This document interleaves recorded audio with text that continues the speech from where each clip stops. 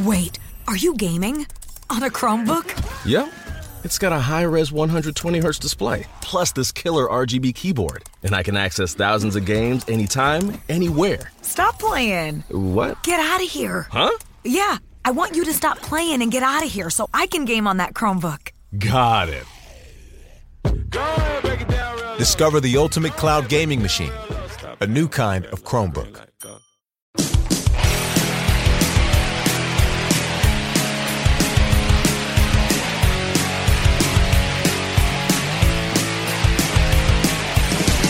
Hey everybody, welcome to Core. This is Core for Thursday, July 22nd, 2021.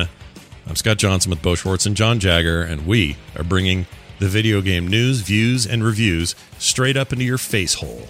How does it feel? How does it feel? Yeah, all you can do is just sit there and groove on it. There's nothing you can do about it. You came here. We didn't make you listen. You decided to. How's it going, everybody? Bo, you doing good? You all right over there? Yeah, I'm all right. Yeah? I'm hanging in there. John, you all right? You doing okay? Yeah.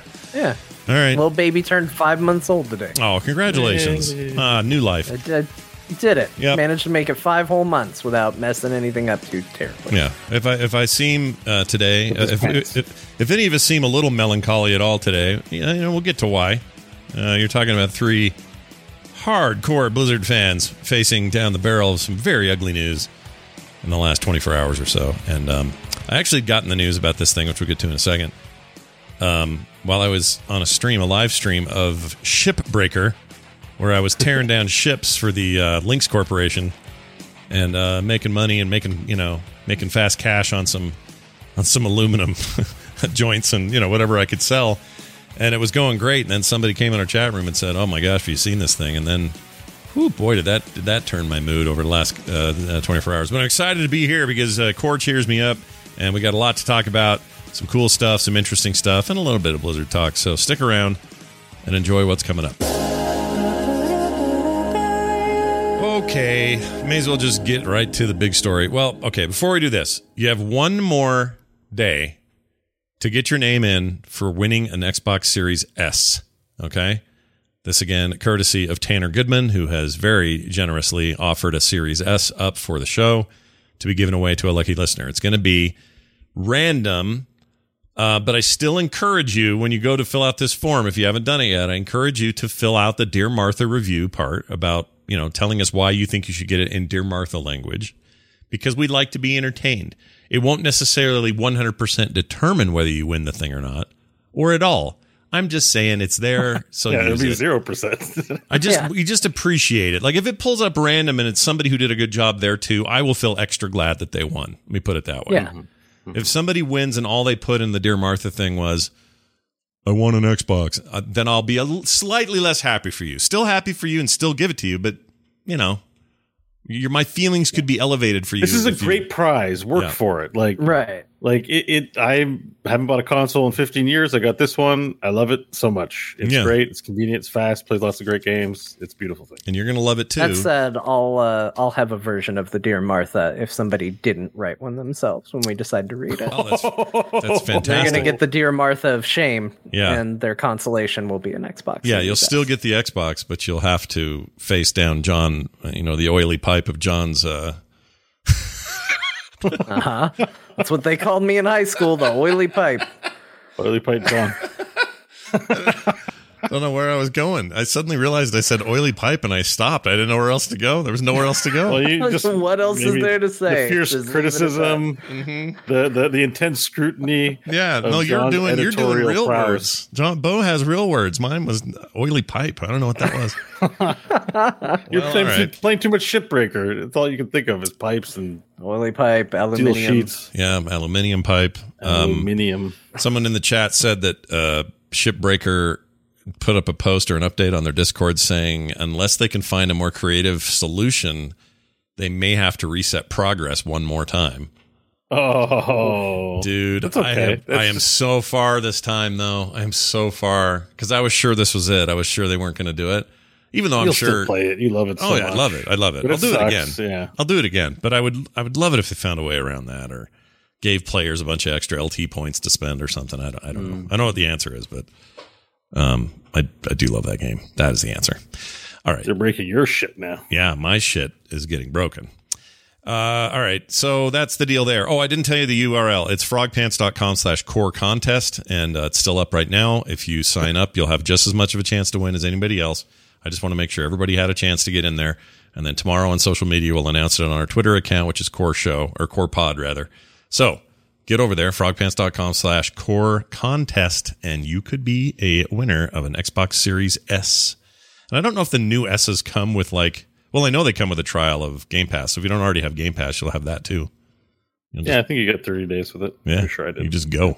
Maybe even 3 months. It's great. It works way better than you think it would for a little box that it is. It's something else. Yeah, that thing's great. It's like a little, transistor radio, but pumps out the polygons. I'll tell you what. Mm-hmm. All right. Let's get to the big old fat elephant in the room who will not leave the room. Activision Blizzard was sued for discrimination and sexual harassment by the state of California after a 2-year investigation.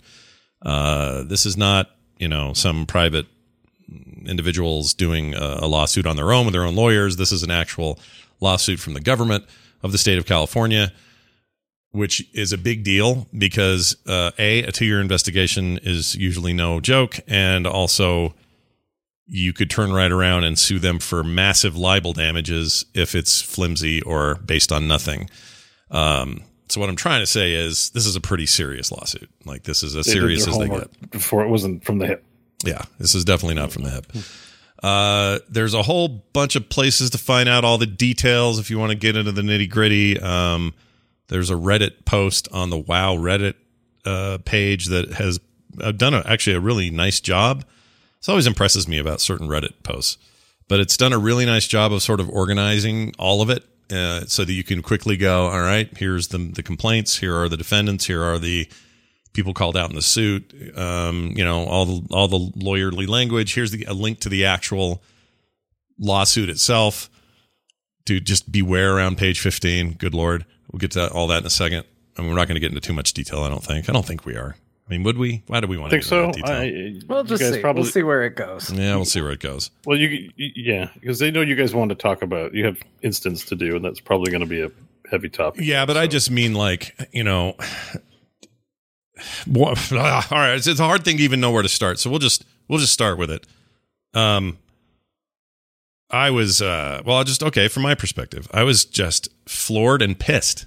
I couldn't believe what I was reading. It's really bad. Like, really bad stuff. And understand, this is a lawsuit that covers a couple of main areas. One is fairness in hiring practices, gender equality, pay equality, this sort of stuff. And there's some broader issues at play there as well.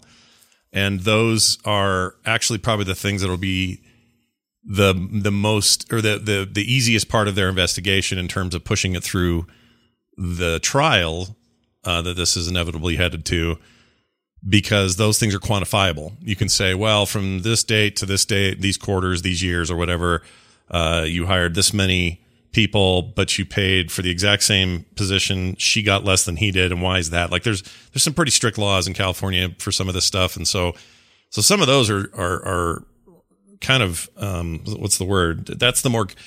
Not. I don't mean concrete as in they're the truer parts. That's not what I mean. But the most clear cut. They're the most clear cut. There's not a place to really have a lot of debate if you can go, here's two people, or here's in many cases multiple people working the same job, and almost universally men are being paid more than women for the same line of work. Right. You don't have to rely on somebody's testimony, what somebody's saying. Like, these are numbers and factors that are reported and easily quantifiable. Right. And then some of this is, like, when I first picked it up, I went, I don't know why my brain did this, but I went, please let this be mostly Activision, since we want to make them the devil, and we don't think. Sure, we already don't like them. We already don't like them, right?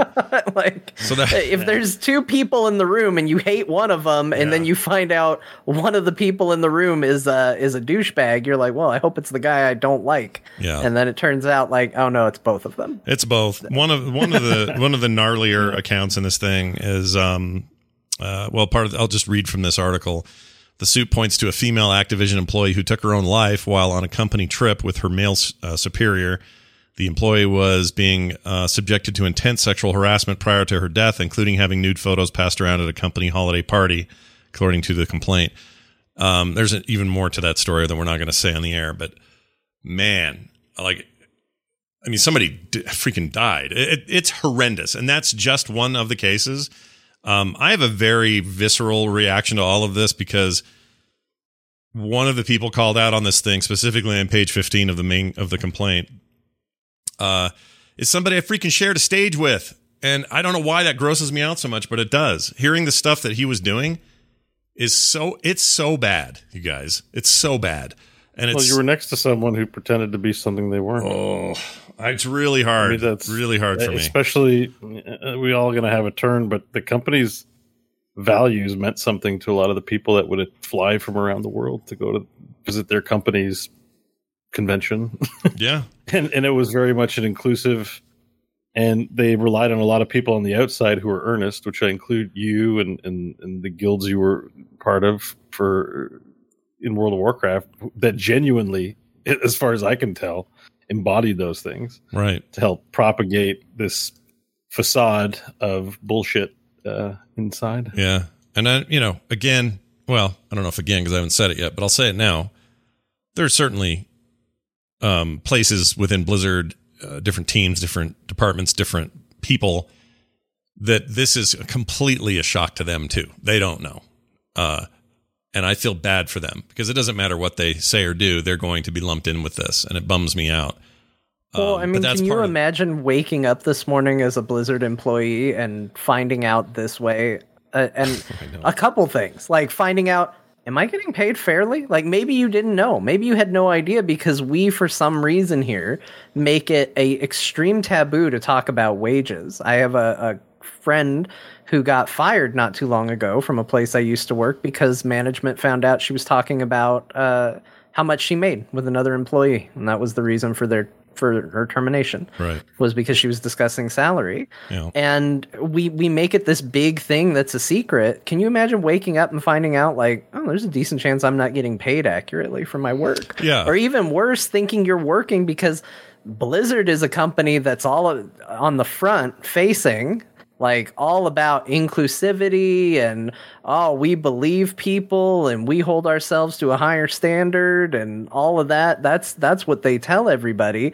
And you go to work for them thinking that's the company that is representing you, that you're working for. And then you find out this way that that's not the case. Like there are people in that company right now that I'm sure are having a really hard time. And it's a job. It's not easy to leave a job. Yeah. Because that's the other thing I saw is people saying, nobody should work there. It's not that easy to just pack up and say, well, I'm done with a job, that you probably moved somewhere to get to. Mm-hmm. And by all accounts, Blizzard is not the best paying video game position. For a long time, there was this, well, the real honor is you get to put Blizzard on your resume. We've heard reports about that in the past, that they don't pay as competitively because it's considered an honor to work there in a prestige position. So there's a whole lot of bullshit you possibly woke up to hear this. Yeah, and you may have believed that bullshit, that particular line of bullshit, the whole well, it's such an honor that you get paid less, but just think of what this does for your resume. That in itself is a violation. Like, that sucks. And it should have never been that way. Now, if the company had truly lived up to its freaking 8-core standards and all the other crap, then maybe it's an honor, and then maybe it's worth it. And maybe that becomes a personal decision and a choice. All companies have pricing or pay structures depending on the value of whether the employee wants to be there or not. That's not unusual. But yeah, these people woke up to that. They woke up finding out that some of the people they've been working with have been keeping secret some really hideous treatment, and did so to protect themselves and their jobs, and didn't know, and didn't come to them for help, and they don't know why. Well, maybe they're part of the problem. So now you got people wondering, well, am I part of the problem here? I didn't even know about this. And those who didn't know about it, now you know about it. If you're at Blizzard and you didn't know, but now you also now know that structurally it's so broken that you went about your happy time there, wherever, in your little corner of bliss, and didn't know. And it's a big company. It's 4,000 employees. They're spread around the world. I get it. but primarily there in Irvine, you had this like privilege of not knowing that some of this hideous freaking crap was going on. And the person I mentioned, I'm not afraid to say his name, Alex I never say his last name right, whatever it is. We're not going to get Alex Fraziabi. The previous so when Metzen left, he rolled into the role of creative director of World of Warcraft in particular. And so his job was to, I mean, if people were wondering why there's no writer or a creative director credit on Shadowlands, it's because right around the time the pandemic happened, he disappeared and did so very quietly, deleted his Twitter account, and now lives in Hawaii, where he lives off massive amounts of payout with his girlfriend. This all makes sense now. And I don't want to get into like, oh, puts this in a new light. Oh, puts that statement in a new light. Oh, no wonder Morheim was anxious to get out of there. Like, I don't want to get into that game because we don't know any of that. And there's no point in sort of speculating around that stuff. You can do that on your own time. But for me, okay, this is a guy, I don't mean you guys. I mean listeners. These guys, or this guy in particular, he's one of the only people that is called out by name multiple times. And again, on page 15, just really rough there's business. very few people actually named. Yeah. I think maybe 2 names appear in their total. Yeah. Beyond that, there's references to titles and John Doe's. Yeah. He is specifically called out for conduct. The other is more of a knew about it and had minimal response. Yeah. So he supposedly had. The details are gnarly, and I'm tempted to go, well, let's talk about the Cosby suite that they called his office, or let's talk about. I was going to say, if you have the words Bill Cosby in the suit brought against you, you know you really effed up. Yeah. Except it's bad. The paralegal did a typo. It says Crosby, and I don't know why they did that, but. It says it multiple times. I was like, are we past the point where Bill Cosby is well enough known to not catch this? I don't know. That is the smallest detail, but I'm not gonna lie, it did bug me. And there was a moment, at least as I was reading this hideous thing, where I at least got to be distracted by wondering if people just didn't know who Bill Cosby was. Yeah. Maybe that's a good thing. Maybe we're getting to a good spot where we've all forgotten. There's like a 23-year-old, intern who, he just moved there from Ohio, and this is his first job at the legal team, and he's like, Bill who? I'm sorry, what, who? Oh, I think they said Crosby, was it? All right, I'll just put Crosby in, because they don't know who Bill Cosby is. On Star Trek, right? As a security officer? It's pretty clear they meant Bill Cosby, though. Clearly. Yeah. It's, I mean, this stuff happens, it's a typo, but anyway, it's that if you, I guess what I'm saying is, if you're listening to this and you're like, man, I really want to know, quit dancing around the details. Those details get really nasty around page 15. And if you go look at it, great. If you don't, great. But, my point is, there's no way that this was recent stuff for Alex, even within the 2-year investigation. This had to have been stuff before that. And that's not the kind of behavior that happens if there isn't a large amount of allowance happening somewhere at the top. And my guess is you don't get to retire from your cushy video game job with millions and millions of dollars and move to Hawaii if you're being reprimanded. Like, what a golden parachute that turns out to be. And I know there are, things in people's contracts that give them those golden parachutes, but it's really frustrating. Reading that really, really bugged me, and hearing about what happened specifically within and around the WoW team, that was a hot spot for this and has been for a while, really just put the sour milk in my chicken, man. I couldn't sleep last night. It was horrendous. And I realize, I'm trying not to do this, but I can't help but have this whole thing tainted by the fact that I've been so involved with this company in some form or another, including the formation of this show, including, I wouldn't know either of you without the Blizzard, the minutia of all this. There's no way these connections even happen. So it's easy for me to actually sit down and go, here is a giant list, freaking Santa Claus list of all these relationships that I have and have been able to form, and this amazing work I've been able to do with certain people, and half the shit on my back wall over here and all those posters over there. Like, my fandom runs deep, and it runs 15 years plus deep. It runs Warcraft 1 Orcs and Humans deep. And it's really conflicting. Like the feeling it's a betrayal. Yeah, it's a betrayal. And again, I don't want to, this is the reason I don't like talking about me in this context, even though I'm doing it, I guess. But it's nothing compared to what these women went through. Nothing. It's nothing. It's absolutely nothing. Like I'm collateral, weird, way down the line damage.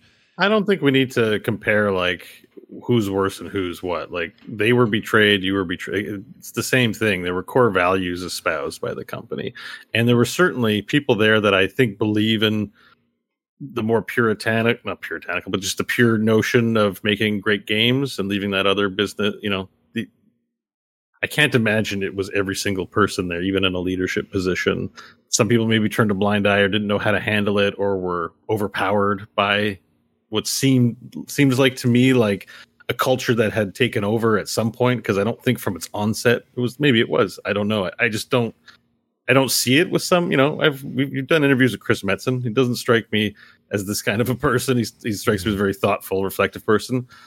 You know, but we don't know. At this point, I'm so gaslit. Like, did Kaplan leave because of this shit? Like, you know, I don't know now. And I think we're feeling confused about that. And it's a betrayal. It's a betrayal for people who have worked on and espoused, like promoted their company out of the sheer passion of loving it. And it was a betrayal for just women and men. And you go to a job, forget what company it is. Like when you buy your gas, you don't know if the company that gives you your gas isn't shitty to all its women either. Right. It's not just at Blizzard. It's pretty much, it's in a lot of places. Yeah, of and course. that guys feel entitled to behave certain ways that actually make women feel shitty, and women don't say things. And it's everywhere, and it sucks. And there's still this, you know, we haven't like solved like our behavior issues. There's still a lot of guys that just want to be guys and give you a shoulder rub, even though you didn't ask for it, or lick a drink off your arm or stuff. Like I'm reading all kinds of stories on Twitter about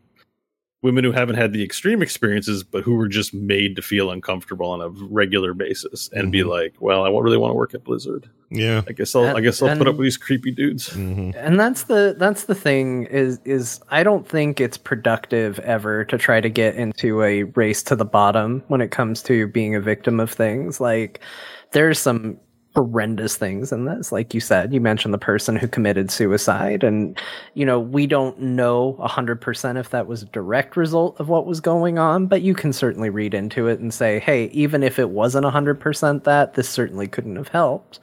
And you can say, you know, that's by far, you know, somebody's not alive anymore because of this sort of behavior, and that's easily the most tragic. But then to try and put a label or a cap on that, I feel like it also belittles the other things that people went through, the other women who had to suffer abuses and things like that. But then at the same time, like it spreads out. The thing about this thing is that it goes out and it affects so many people. We already talked about the people who work there, who thought they were working for one company and then had to wake up and find out they were working for another. The people who maybe wanted to work there and had aspirations to go into this. I mean, Scott, your daughter wants to go into video game design. Yeah, she literally just graduated with a degree that they need to get her in there. And like now I'm like, where am I even sending you? Like, where are you going to go? Ubisoft? Right. Nope. Riot? Maybe not. How about Blizzard? Ugh. Ubisoft has new allegations. There's another one too. The CD Projekt Red, I think, had some heat about this too as well. Yeah, There's this industry so, reminds me of it's like a business that's hit its adolescence and is now rightfully being held to a standard that they have to start matching to. It just needs to freaking mature and knock it off. It has to. I think you're right, but I think this is a reality and not just games. No, I know it's not. I'm not saying that. I'm not saying that. I don't want to give that impression. I don't think this is a games problem. It is a societal problem. But this business has gotten away with it for a long time because it was kind of low level and the kids play games. We don't know what video games are. Who are these companies anyway? That's not like that anymore, you know? So I just feel like it's more out there. Sorry, John, you were saying. The thing I keep coming back to as I heard this news and kind of took in people saying it was so many people too on top of this were saying, well, I had heard rumors, or I had heard stuff. And you heard a lot of people saying that they heard stories, and there were a lot of people. I had heard rumors. Mm-hmm. I don't remember where it came from, but I remember somebody telling me at one point, "Hey, one of these days the shoe's going to drop on Blizzard for this." Yeah, like I've heard things, and this is gonna fall for them too. Yeah. And it's just waiting for when. And this was so far beyond what I had even heard. Like, it's shocking. And so for players, whether you kind of knew it was coming, it's still a shock because it was so much worse than I thought. And then there are people who had no idea until right now. And like you said, it's a hard thing to deal with. We should be able to separate what we're doing and the positives of a video game and the positive relationships we've made in that video game. And we should be able to look at it and go, well, we came together and we created this show on the foundation of something. It kind of doesn't matter. I mean, it does matter, but it exists separate from a corporate entity and their practices. And we should be happy for the good bits of that, and we should condemn the bad bits of that. Well, yeah. But that doesn't change the fact that it impacts us, that we think about it every day, and there's a ton of players being impacted by that. So that's the whole reason why I just think, like, getting into the who's more or less of a victim here, it's a race downhill. It's not good. A lot of people are now victims because of the actions of ultimately a few by comparison. Yeah. And I think we all need to just come together and support each other and talk about it and try and find a way. You know, it's like dealing with an illness. You don't ignore it and have it get better. Yeah. You have to, even if it's painful, draw attention to it, look at it, deal with it, say, this is awful and terrible. We're going to punish it and get it out of here so we can actually have what we want. Having sunlight on it is good. It's good and healthy to have sunlight on anything. And you know, you could argue that anytime this happens, it's the start of something better. But also there's a lot of money involved. There are, you know, it's complicated in a corporate way that makes things persist. That, you know, I don't know. I'm feeling so down about it that I don't really know what to think of it. But I can tell you this. This is the simple answer for me. I'm not playing any Blizzard games or buying any Blizzard games or subscribing to any Blizzard games anymore until they radically clean house. I'm just not going to do it. I can't do it. I can't in good conscience. Like, had I not just changed the focus of the instance to be broader MMO coverage like 2 weeks ago? Nice timing. You'd be like, yeah. Okay. I'd be out. I'd be saying, yeah, we're done. This is over. We're out of here. And I'm not, you know, in some ways I'm glad that we didn't, because I wanted to start doing that broader coverage anyway. But I can't do it. I just can't even do it. I'm not even buying Diablo 4 until they fix this. And that's like me saying, well, I'm not going to eat food. I love Diablo. You don't even understand how burned into my bones my love of Diablo is, and how it's one of the arterial veins that go to the heart of my gaming life, and has been since its inception, since Diablo 1 and 2 and 3. It's so important to me, but I'm not doing it. And I know it's only my $60, but I don't care. I don't have any other power in this. So I'm just not going to do it. It's not cool. I know too many amazing women at that company who I've worked with through multiple years, who were always the highlight of the interaction. They are so pro and so good at what they did, and so like the perfect best kind of ambassadors for that company possible. And I never, ever had anybody I dealt with where I went, oh boy, I wish somebody else was here. They were the best ones. It was the dudes who often sucked, okay? They were harder to work with or whatever. And I don't know what that says. I don't know what that means, but the fact that any of them are treated this way fires me up in a way I haven't been mad at in a long time. So the bottom line for me is this. I'm going to keep making content. Core is what it is now because we already pulled that camera out. We already do something different here. And this is part of the news cycle. We cover it and everything else. But I'm done until they fix it. If they fix it, great. And by fix it, I mean it needs to be transparent, and they need to be open and they need to talk about it. Dude, I just hosted their freaking Q&A this February. Like, this is a company who the idea of me moving to some, to some space away from them, it was unconscionably weird sounding in my head before now. Not after this. Now you can say, well, Scott, all of this is alleged until it's, gone through trial.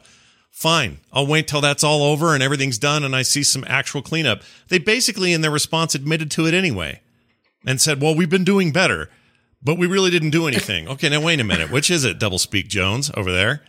Like, their response was, shit. You think their response for BlizzChung and the firing of everybody, HTC ending and all that stuff, you think those were bad messages?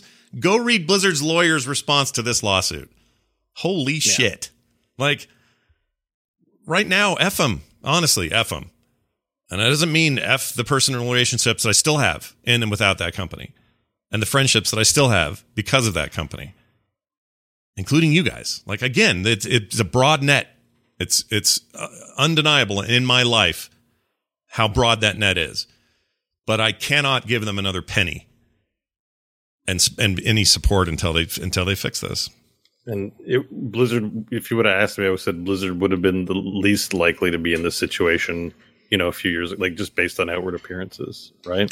That's 90% of the problem, because did I completely lose my mind over Ubisoft? No, I went, no. Well, I know people up there and I know that this is happening in that office and they'll probably take care of it. And I'll still probably play Legion. I can't do this time because there is that baggage, Bo. It's like, I'm so turned off from any AAA studio at this point. I just want to play indies. No, like, that's the other thing. I'm a little bit like, you know what, man? Like, because these are, we can use science that were made by bigots and still feel okay, and we can read great literature from problematic people in history. They're not really profiting from my experience of whatever it was they made that might have something worthy of me in experiencing it. Right. But these things are like casino. Like, I don't want to speak derisively about games, but they're like casinos in that they're, generators of revenue currently. So they are assholes lining their pockets while I'm enjoying in real time their art. If I could just play the art, enjoy the art of the game without, it was just World of Warcraft and no one was making money off of it, or, it wasn't this other thing. Even if it was made by terrible people in 1822. But it was great today, like maybe it'd be okay. Yeah. But like by actively funneling money towards them in droves, I mean, I'm just feeling now more than ever that I really like video games, but I also really like being a good person. Yeah. And feeling like I'm funding like shitheads makes me feel like not wanting to do that. Yeah. Now part of me knows, and you know this, I'm sure, of course we do, that when we pay for a WoW subscription, we're also helping pay for a lot of employees to have to live their life. But at some point, there just has to be one action you can take, and it's the only one I have. Right? Well, very basic. You got to do what feels right, because that's the thing. I'll say it's a real easy thing for me to say I'm not going to buy anything from Blizzard for the foreseeable future, because they're not putting anything out that I particularly want until we get to Diablo 4. But and I was done with WoW a while ago. That was an easy bridge to burn. But I think that there are a lot of people that are in a very different position. I think there are a lot of people who just play the games and have found communities and friends and relationships and a way to communicate and connect to people through a video game because it's a social video game, and those relationships are important to their life. And do I think those people need to give them up to send a broader message to Blizzard? I don't think so. I think you need to do what you're comfortable with. If you want to take a stand and you want to say, no, I'm done with Blizzard, screw that company, I'm walking away from it, they aren't going to see another dollar mine, I completely get it. I think it makes a ton of sense. It's logical. If you're going to say, look, I still love their games and I hope the culture changes, but this means a lot to me. This is my escapism. This is my joy. This is my happiness. And there's a lot of good people in that company that still deserve support, that are trying to do good things. I support that too. You got to do what you feel right and comfortable with. And I don't think it's really our place necessarily. Not that either of you two are doing this, but it's not our place to tell people what they have to do. Oh, yeah. No, I'm not. I prescribe nothing to anyone about any of this. Everyone do what you're going to do, because you're going to anyway, whether it aligns with what I'm going to do or not. But that's why they're being held to account. They'll still, I mean, the way what do you think? Okay, Bo, what do you think the chances are that either J. Allen Brack or Bobby Kotick, even, that this is enough? This one creates enough blowback, more than in Blizzchung, more than any of the others, all their other controversies over the years. This one has enough blowback on investors and their confidence that one or two or both of those dudes have to resign, and they got to get fresh leadership in there. Do you think that's possible? I think they should resign, and they should bend over backward. Like, they need a complete rethink, but it's not likely to happen. I mean, they're making it really looks to me like it's based on even the salaries and wages that things are working, and that they know better how to make money than all the idiots like us who have great opinions but aren't running multi-billion-dollar video game companies. Mm-hmm. So, I mean, probably they retire. I don't think anyone going to be put up as a sacrificial lamb. Maybe. Mm. I wouldn't be surprised if Brack goes because of this. You think so? I wouldn't be surprised. For one, he's one of two people named in the lawsuit. Now, not in a damning way, like Afrasiabi was. He gets named as basically like a person that a lot of these reports went to and less than stellar responses came from. So, if anything, the worst that the official court documents accuse him of is just not taking things seriously enough and not taking strong enough action to correct it. Yeah. But I think when you're one of two names on a document, that puts a big spotlight on you. And I think Blizzard's already in a pretty bad spot. So I can see there being hey, you're one of two sacrificial lambs. I mean, like you said, there's a good chance that Alex Afrasiabi going was, a sacrifice of sorts. In fact, I have even heard that too. Was that I'd also he got offered up so that other people could continue to. But it wasn't very public. Get away with it. No, we need someone we need someone a stone in the town square. No, it was very quiet. Yeah, it was quiet to the point that I asked. Oh, I shouldn't talk about this. I'll just say I was in a meeting let's where not do that. I was in a meeting we were planning on some stuff, and I asked, "Wait a minute, where's Alex?" And I got a really weird response. So I'm not going to get into it. But the point is, there's probably stuff there, and I hope he gets subpoenaed out of that damn island and back here and has to freaking face something for this. I mean, this isn't a specific criminal target on him or anything. That's not how this we don't works. know that he did anything. Something was criminal. Like, that's going to be determined by court, right? And I guess the hope would be generically that justice is served to those who've really violated the law. Yeah. Right. Yeah. Whoever, we have the complaint is not, even though it looks detailed to us, it's not particularly detailed. Like, we're not being provided with specific smoking gun examples. I feel like that's going to come down the line. Right. If it does, then it does. If it doesn't, this is a civic matter for now. So yeah, you're totally right. It won't be the last we're hearing about it. That's the sad part. Is these headlines are now going to dominate about Blizzard for some time to come. Okay, let's ask this question. Do you think there's ever a BlizzCon again? Not that I would go, because I wouldn't. Not until they clean up, but.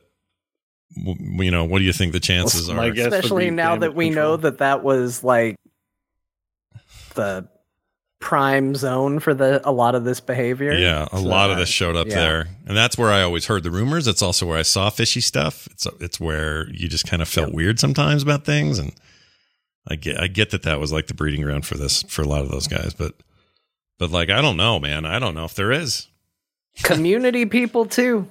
I distinctly remember us going to that Blizzard meet and greet and us having the I like to think of it as the cool guy couch, but it definitely had the feeling of, well, this is where the people who aren't trying to just hook up with random women are sitting. Yeah. I certainly had a much better time than I think they did, but I mean, you could see it. It was apparent. We all went there and we sat on a couch and talked about nerdy things and geeked out with all our friends and employees there, former employees there that we got along with, and watched a bunch of other people get plastered and flirt at the bar.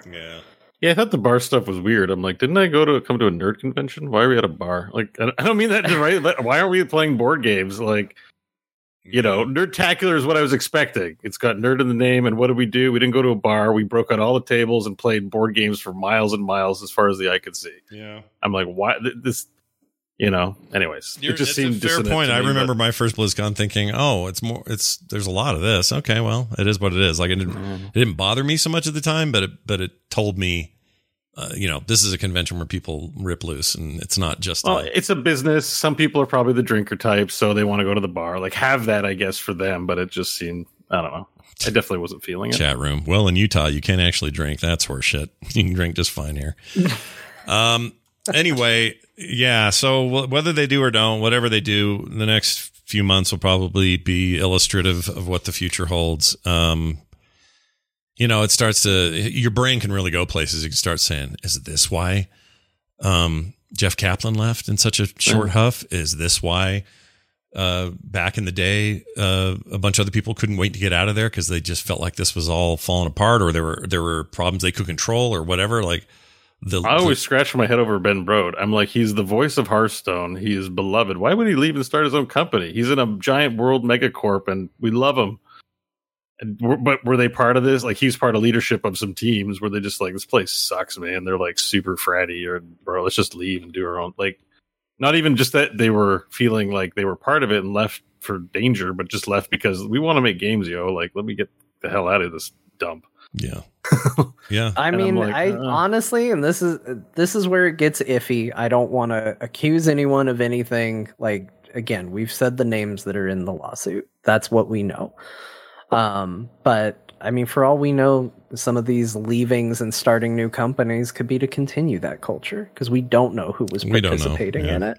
Like, it could be to escape it. It could be to continue it because pressure was mounting to stop it, and like, hey, we want to keep things the way they were. So you just don't know, and that's part of why it's extra shitty, and people need to be able to bring this to attention, because people can't just keep moving around and getting away with it in other places. Yeah, it needs to be stamped out everywhere. Frazarabi, I know I'm not saying it right. I wish his name was easier to say, because then we could just say it. But he I forgot what I was going to say now. It was good. I had a good he's been there since guys, you're going to like this one. He was you're going to love this one, guys. No, he was there in 2003.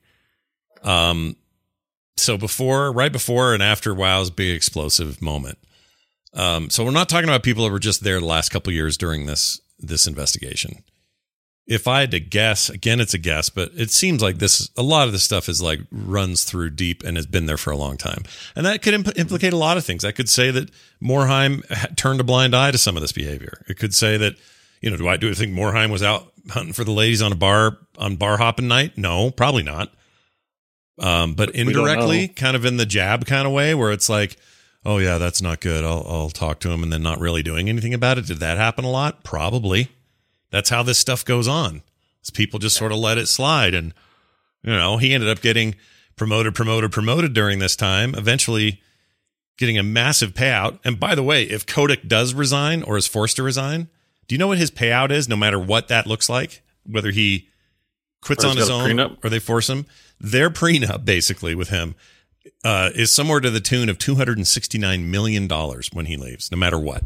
No matter the reason, no matter the malfeasance, no matter the negative, positive, it doesn't matter. Almost $300 million just to walk out of there. Yeah.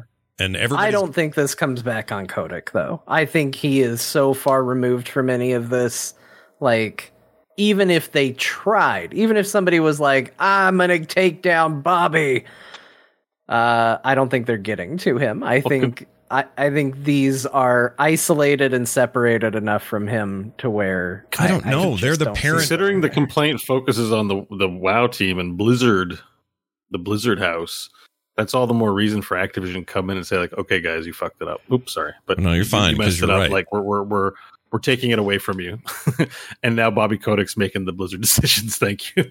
Yeah, this may finally push that in the line. I see people saying it should fall on him as CEO. I'm not saying it shouldn't. I'm saying it won't. There's a difference between those two. I think he's separated enough from it. I don't think Bobby Kotick knows everything that's going on in Blizzard. Yeah. I don't think he knows a lot of what's going on in Blizzard. I've known CEOs of small companies where instead of 4,000 employees, and that's just the Blizzard side, it had 20 employees, and the CEO didn't have a freaking clue what was going on in that building. Yeah. So I'm just saying, right or wrong, I don't think it's going to Bobby Kotick. I don't think this is the end of him because of this.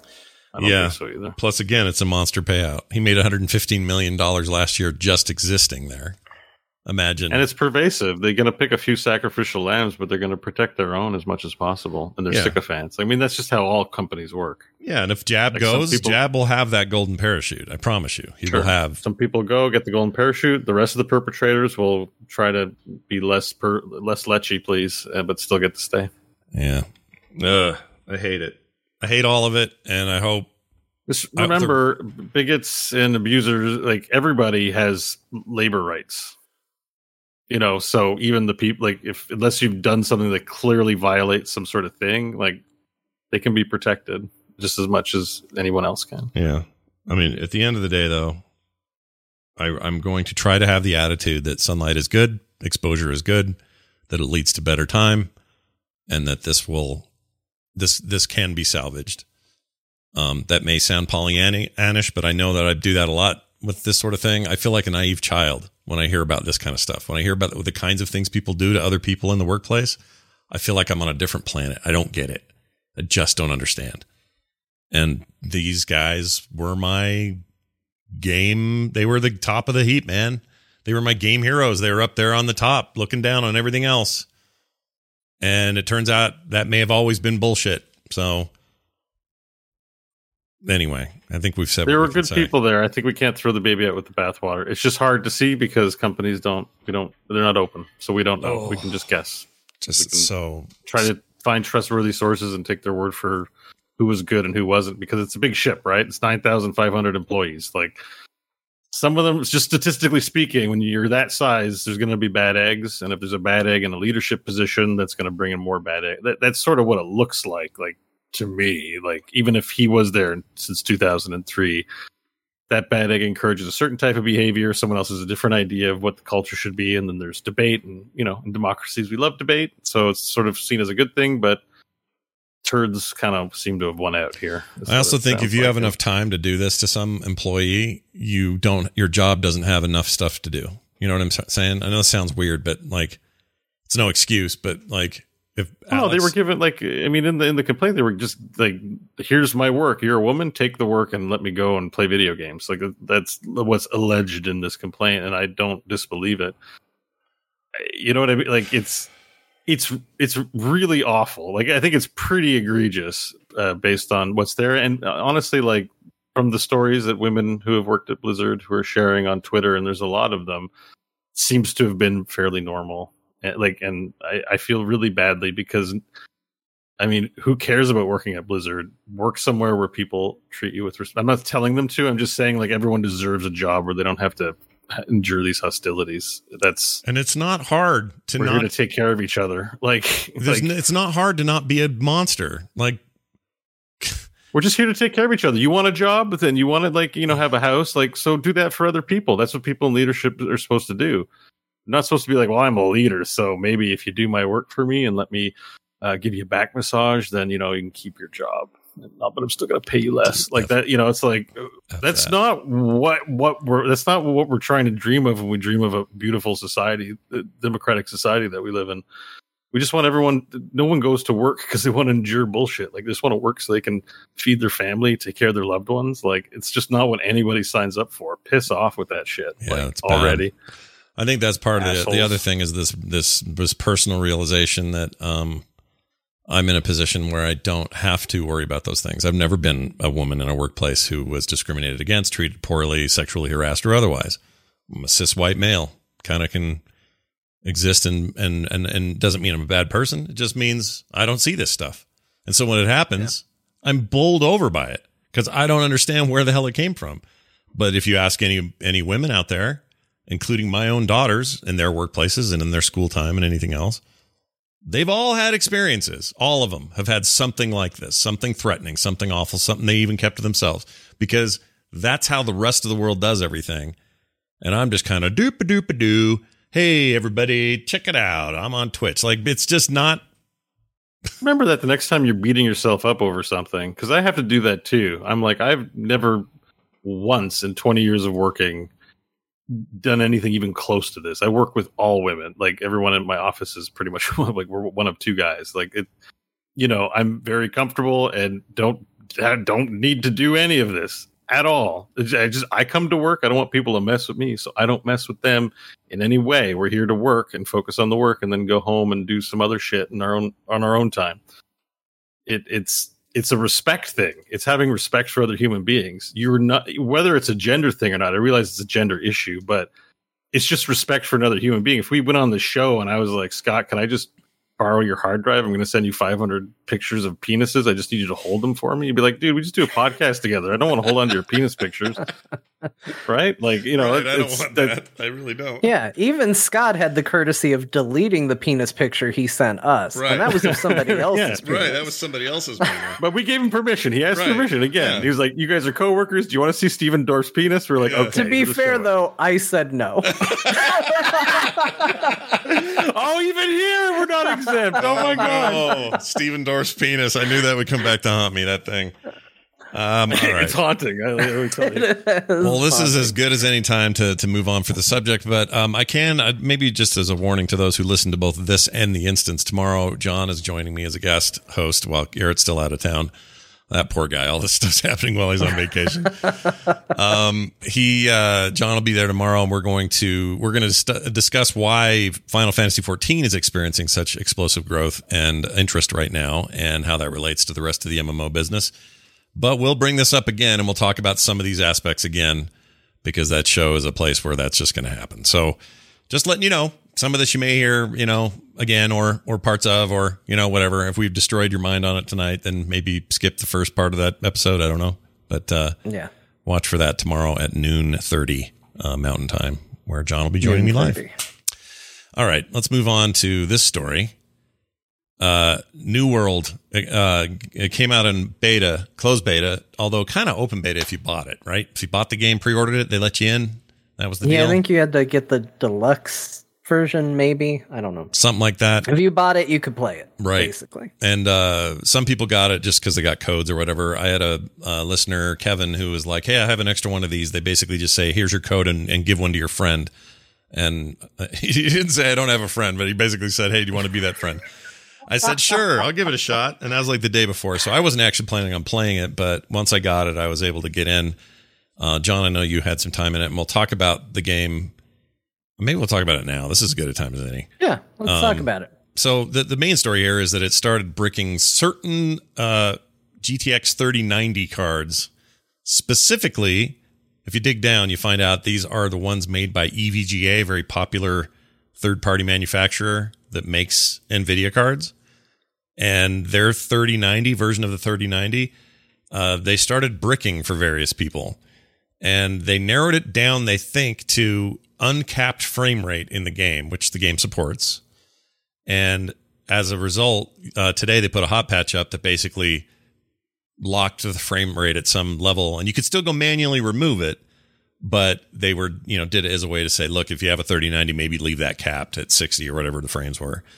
Otherwise, we think maybe this is tied to that. It has something to do with the circuitry and the way the heat management happens on that particular manufactured card. It sucks because that's a really expensive card. Yeah, that's and hard to get, as a matter of fact. So even if you were like, oh man, my video card bricked, good luck replacing it, because it's. And you know what, sucks. John? You know what's harder to find than a video card at all is a replacement for the one you burned. So maybe don't run uncapped on that thing. I mean, I've already played all I'm going to play until it comes out, but I was intrigued by it. I found it interesting from a couple of angles. Mainly, if you're looking for an MMO that is very crafting focused, this thing is your party town, man. Like, this is like the first things you do in the game. Like, the tutorial's like, yeah, go whack a couple things and run around for a second, but really get over here and make a bunch of shit. And you just like are making and learning how all those systems work. And it's pretty good. I think it's a well-made crafting system, but the game is just littered with it. It's literally on the ground. There are things you're supposed to be picking up all the time, kind of like a survival game. Yeah. And it's clear that this game at one point was leaning more that direction and less traditional MMO like it is now. What did you think of the game in your time in there? So I'm kind of mixed on the game, honestly. I think the bones of the game are really good. Like, I think there's a good foundation, so I think there's a lot of potential for the game. Mm-hmm. Like, that's a word I would use a lot. If you get in and you're intrigued, I think it's worth sticking with to some degree, because I think the stuff that is most important to the core of the experience is good. Mm-hmm. I found myself really liking the way the game controlled and played. I found myself generally thinking the graphics were pretty good. Like you said, the crafting system is actually really good. Picking stuff up, being able to interact with the environment and feel like you're making an impact on it, like, all that stuff is good, and that stuff's important. Although it has the dinkiest jump I've ever seen in a video game. It's really dinky. The tutorials like press space to jump over obstacles. I was like, what obstacle? I didn't make it over this tiny stream of water that you gave me the prompt next to. Yeah. I couldn't clear it. But so I think at its core, what's there is solid. And I think if you're into games that are kind of more those survival games where you're crafting a lot and all of that, I think this might be a very intriguing MMO for you to move in the direction of. So I think it's going to have its audience too. Yeah. Here's the things I don't like about that game, besides the jump. Go for it. One, it suffers from Elder Scrolls art style a little too much, in my opinion. I wondered if this was going to be a part of this. Okay. It looks bland as shit. Like, every time I got a new item, I was more bored than the item that came before it. Like, the closest thing to a cool looking item was that, like, kind of conquistador mask that the guy's wearing at the beginning. Oh. Like, that thing does look pretty cool and has a little level of art to it. But everything else is just it's like going to the Renaissance fair. Like, it looks like people just dressing up in period piece costumes, and I hate the look of it. Like, there's just no style. And like, even on your fantastical creatures, because it's got like kind of quasi zombies, like, okay, it's blue mucky humans and like, oh, there's black clouds and red lightning, and I just don't think any of that stuff looks impressive. It falls into what I consider Elder Scrolls art, which is we went for a realistic aesthetic, therefore all of our art style is boring. I think that's I think Elder Scrolls is more interesting. I agree. We all know how I feel about Elder Scrolls. So. I agree with this. This is funny because I don't disagree with you. I think that the game looks better, or sorry, the Elder Scrolls looks better than this game, and didn't expect that here. Now, as far as like the environments, like, it's a lot more lush here. We got a lot of moving grass and trees that move, kind of some of those things. So I think the world itself looks okay, but characterization and stuff for me, it just looks too much like, hey, it's old explorer time. This doesn't look like fantasy time to me. This looks like, hey, people are into those survival games. What if we made one about the 1700s? And that's what these people look like to me. And I don't like that either. I'm not a huge fan of the look. So you and I agree, actually, on this point. I also think the combat's really bad. I think the combat is really bad, and I'm surprised by that because the combat in Elder Scrolls, as its closest comparison, because it uses the third person aiming stuff. It's very similar in that way. It does a way better job than this with combat. Combat here is bad, and I don't love it. Yeah, I didn't love it. I didn't actually hate it, but it didn't. I didn't go, oh yeah, I can't wait to play hours and hours of this. But it felt okay. I would say. I mean, you've put a lot more time into Elder Scrolls than me. Yeah. They felt comparable to me. Yeah. But I thought it was okay. Like, I found myself, because of how the game played, wanting to go back to it when I was done with my playtime with it. Same. And I was like, I kind of want to go in and just, beat some stuff up. And it kind of feels good to hit Q and do a big rush shield slam. Like, that kind of felt good. But I also see what you mean. Like, it's not hard hitting. It's a little floaty and a little... Yeah, that's the good way of saying it. It is a little floaty. That's how a lot of this feels, is floaty. And like I said, look, like chat, you're looking at this video. That's some really nice environmental stuff. That's nice. The lighting, the water's really bad. Like I mentioned, the water's bad. Bad water tech. But the overall fighting of it, it might look on the surface of it like, oh, well, that's just Elder Scrolls. And it kind of is. But Elder Scrolls has had some time to refine that. It just feels better. Having played that more recently, I think that jumped out at me. Overall, though, I think I'm getting this. And there's no subscription, so, I don't really have much to lose. And the other thing I was going to say, I really like the interface. I like the UI stuff. The upgrade screens, the crafting screens, just really straightforward, clean, nice aesthetic to that stuff, I think. I thought it had a good look, but maybe I've been just too used to smaller ones. Everything felt blown up. So I was playing in 4K, and yet somehow all my windows, all the windows in that game were a size that was like, am I playing on 800 by 600? Why does this take up my entire screen? Yeah. Why? Everything just felt a little too large on the UI front. And it wasn't a terrible thing. I don't have great eyes. I got glasses. So there's a part of me that appreciated it. I was like, oh, I can see it. But I just couldn't get past this. Like, it had an old, like, back in the day where everything took up the entire screen kind of feel when the UI got pulled up. It's definitely something they're doing. The UI elements fill the screen, and I don't know why I like it. Something about it reminds me actually of Wildermyth, of all things. There's like just an easy way to pull everything up and go, oh, that's that. Okay, click that, do this. Like it's not all tiny little text wrapped up in a little intricate fantasy art. There's just something big and easy to use about it. Maybe it's a little too big, maybe a little too Fisher-Price.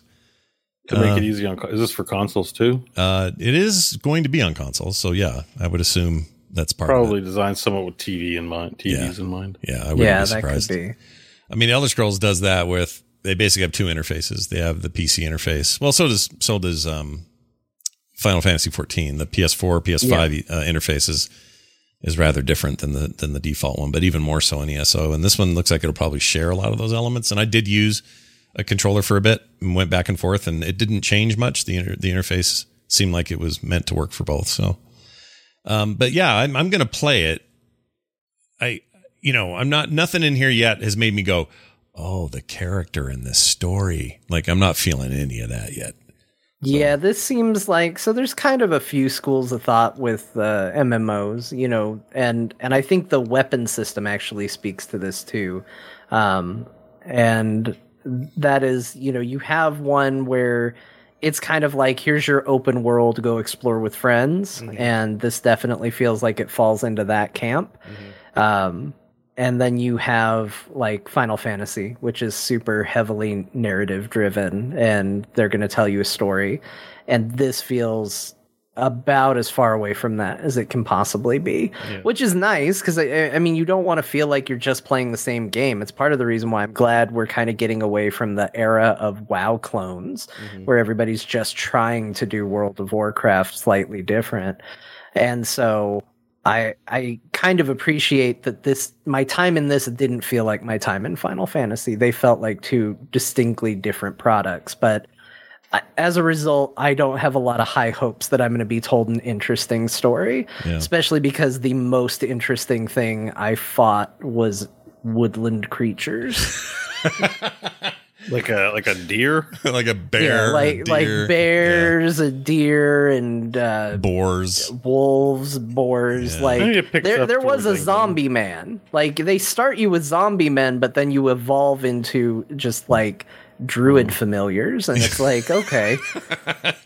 They're druid familiars, except they're just the animals. Like there's nothing magic about it. There's no druid. There's no druid. They're just druid forms without the druid. I mean, basically the bear, the first bear I killed, the whole point was to skin it and get the points for that. And again, I cannot emphasize this enough. The game is really about crafting. And I'm not saying that's bad. I'm not even normally a crafting guy. I don't like that in most MMOs. I don't like the systems. I really enjoyed it here. I had fun finding shit and going, all right, go make one of these now. Because I'm not building a home camp. That'll be part of what you contribute to on a city level.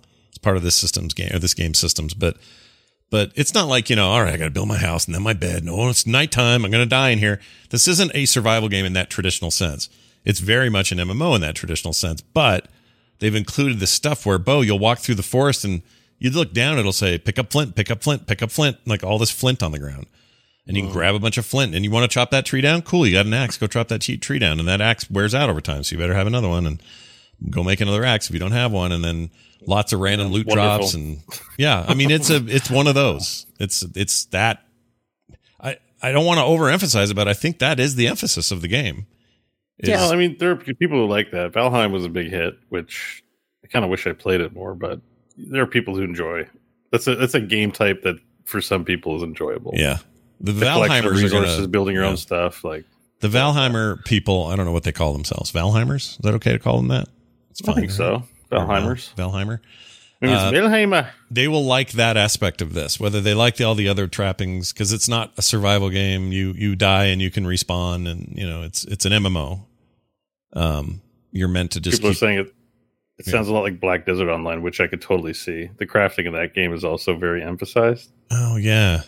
Have you heard about Sword Sword Fanny? Oh, I have to ask you about this. Sword Fanny. Not Sword Fanny. Sign me up. Hold on. Sword Art Online? Oh, damn it. Let me find it. It's called, I got a key and I haven't installed it yet. And I wanted to ask the chat and you guys if you had heard of, here it comes, Swords of Legends Online. No, but I see they use the game name generator. Yeah. It's supposed to be one of those, but really good. Is that on Steam? Is that like the new thing? I feel like I saw it advertised heavily on Steam. It is on Steam. Is that possible? Yeah, it is on Steam. Yeah. It describes itself as a visually stunning MMORPG, 6 available classes, each with 2 different roles, fast-paced action combat system, so it's an action RPG kind of system for fighting, exciting story-driven gameplay and voiced cutscenes, tons of dungeons and different difficulty levels, gripping endgame content with epic PvP battles, huge selection of flying mounts, and extensive housing system. And it's it's like one of these Korean MMOs. I'm going to play it because I want to know. Well, I mean, give it a try. That definitely looks Black Desert Online-ish, but not quite as...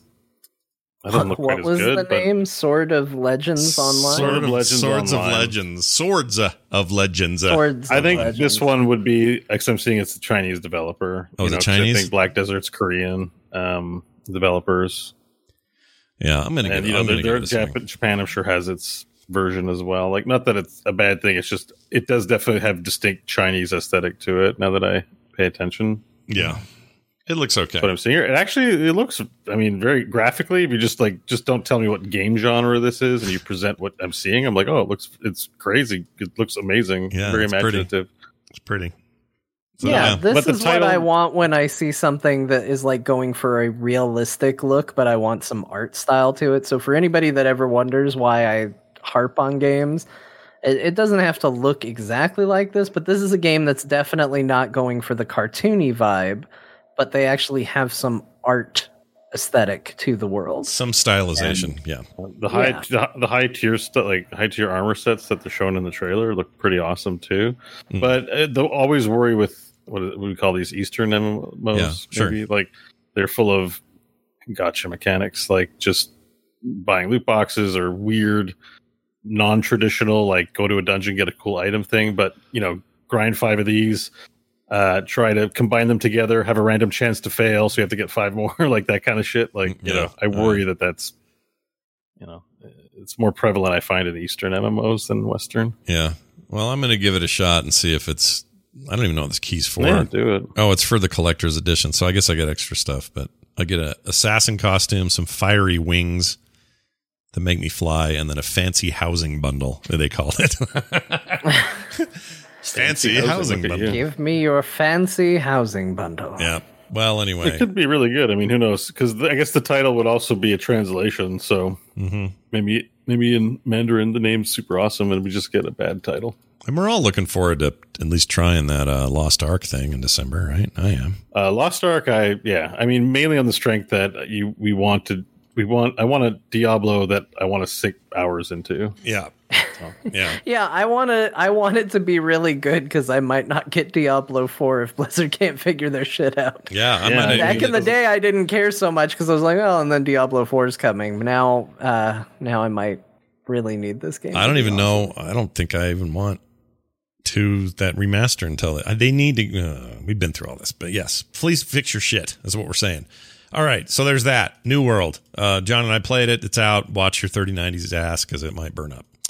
And that game comes out the 4th of August, by the way, so it's soon. Yeah. And there's no subscription. It is a one-time purchase, and you play a giant open world MMO. Although it is server-based, so you got to pick servers and all that. Or not servers, just regions, right? Or is there servers? No, there's servers. Are there? on. I wish they were all. Okay, my favorite way that MMOs can work is EVE Online and ESO. They both have unified single. They're multiple servers, but you don't have to choose one. You're just all in the world. It's one giant mega shard. world. Yeah, you're a mega world. That's what I wish all these games were. The day we can stop choosing a server, the sooner we'll be better people. Yeah, I'm with you there. That needs to be the future. All right. Good news, Bo. I thought of you as soon as I heard this. EA had an event today, a digital event, and they are remaking, not adding on to or building a sequel for, but remaking Dead Space from the ground up. Ooh, next gen console, next gen consoles and PCs only. What do you think? First of all, what do you think about it being a remake and not a full blown? So I think the same thing as everyone else. Visceral Games did a great job making the Dead Space games, and they shit canned that studio. So I don't know who's making it. Yeah. So I pray to, fingers crossed, I want this to be amazing because then I'll be happy. And if it sucks, it'll be, they disbanded, a big corporation disbanded a thing and then, shit all over the franchise. But what I saw looked pretty good. It was very little. Yeah. But I really like the Dead Space franchise. So if they've got the right talent behind this project, I'm very, very excited. I think they nail these the spaceship isolation aesthetic great. It feels like Alien films, but its own unique world. The limb cutting mechanic is great. It's slow and methodical, chopping off limbs. It has great jump scares. I love being in 0G and having to put my helmet on and go out into space and just be terrified the whole time in space. Yeah, it's great. Yeah, it's my favorite place for horror is space. Yeah. Oh, yeah. And so Dead Space was like, they made a game that felt like a space horror film, but also a game, and I love it. Yeah. So I couldn't be happier, honestly. This took me by surprise. There were some rumors that this was going to happen, and so I was feeling like I wasn't too horribly surprised, but I had a little feeling happen when, what's the character's name? Isaac Clarke. Isaac Clarke. I think it's Clarke. His name is so boring. Isaac Clarke. When Isaac Clarke, or when it shows the room where you can't really even see what figure that is, but then you see his back life bar thing that he's so famous for. Come on. I got excited. I got all weird.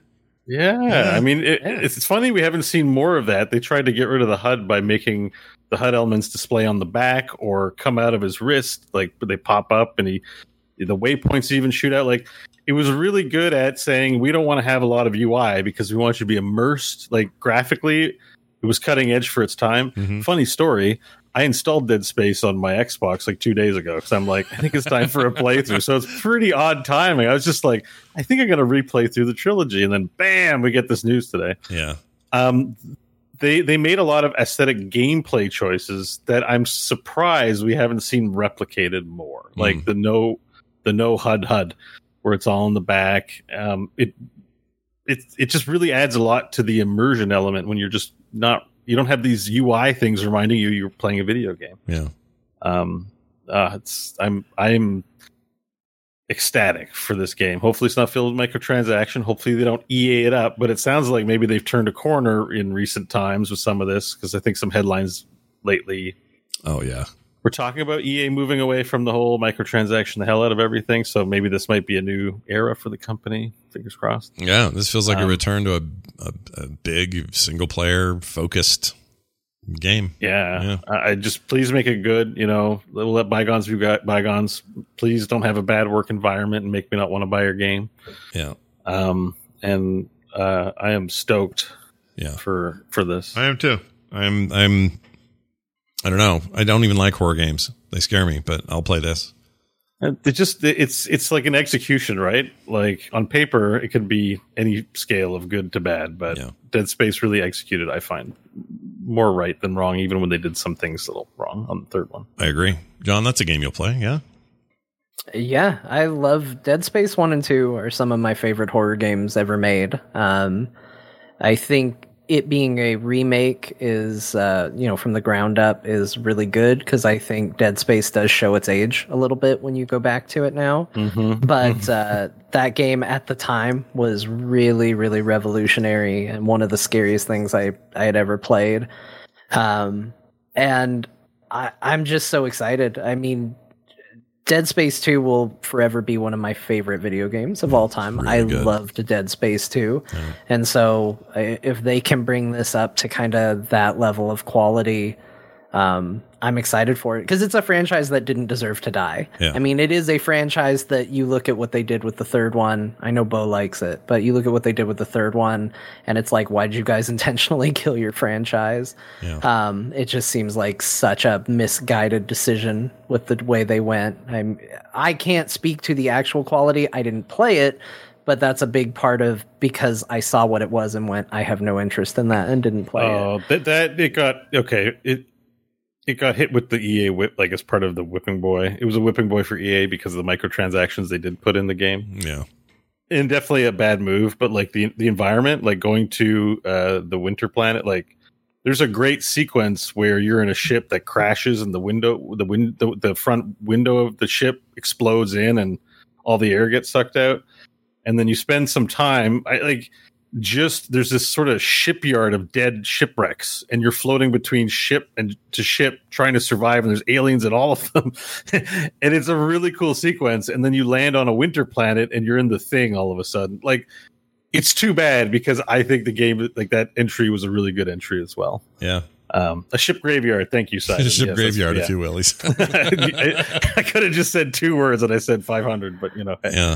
Some quick credit. You swear by it. Kyle swears by it. I trust both of you, so I think there's a good chance that I slept on something that was actually good. But it was right around the same time that game series Fear also decided to do a third episode where it's like, what if we made it co-op? And that one did not receive as good of critical acclaim. Yeah. So it was a case of just like, oh, they're going to just ruin every horror franchise now by making it co-op.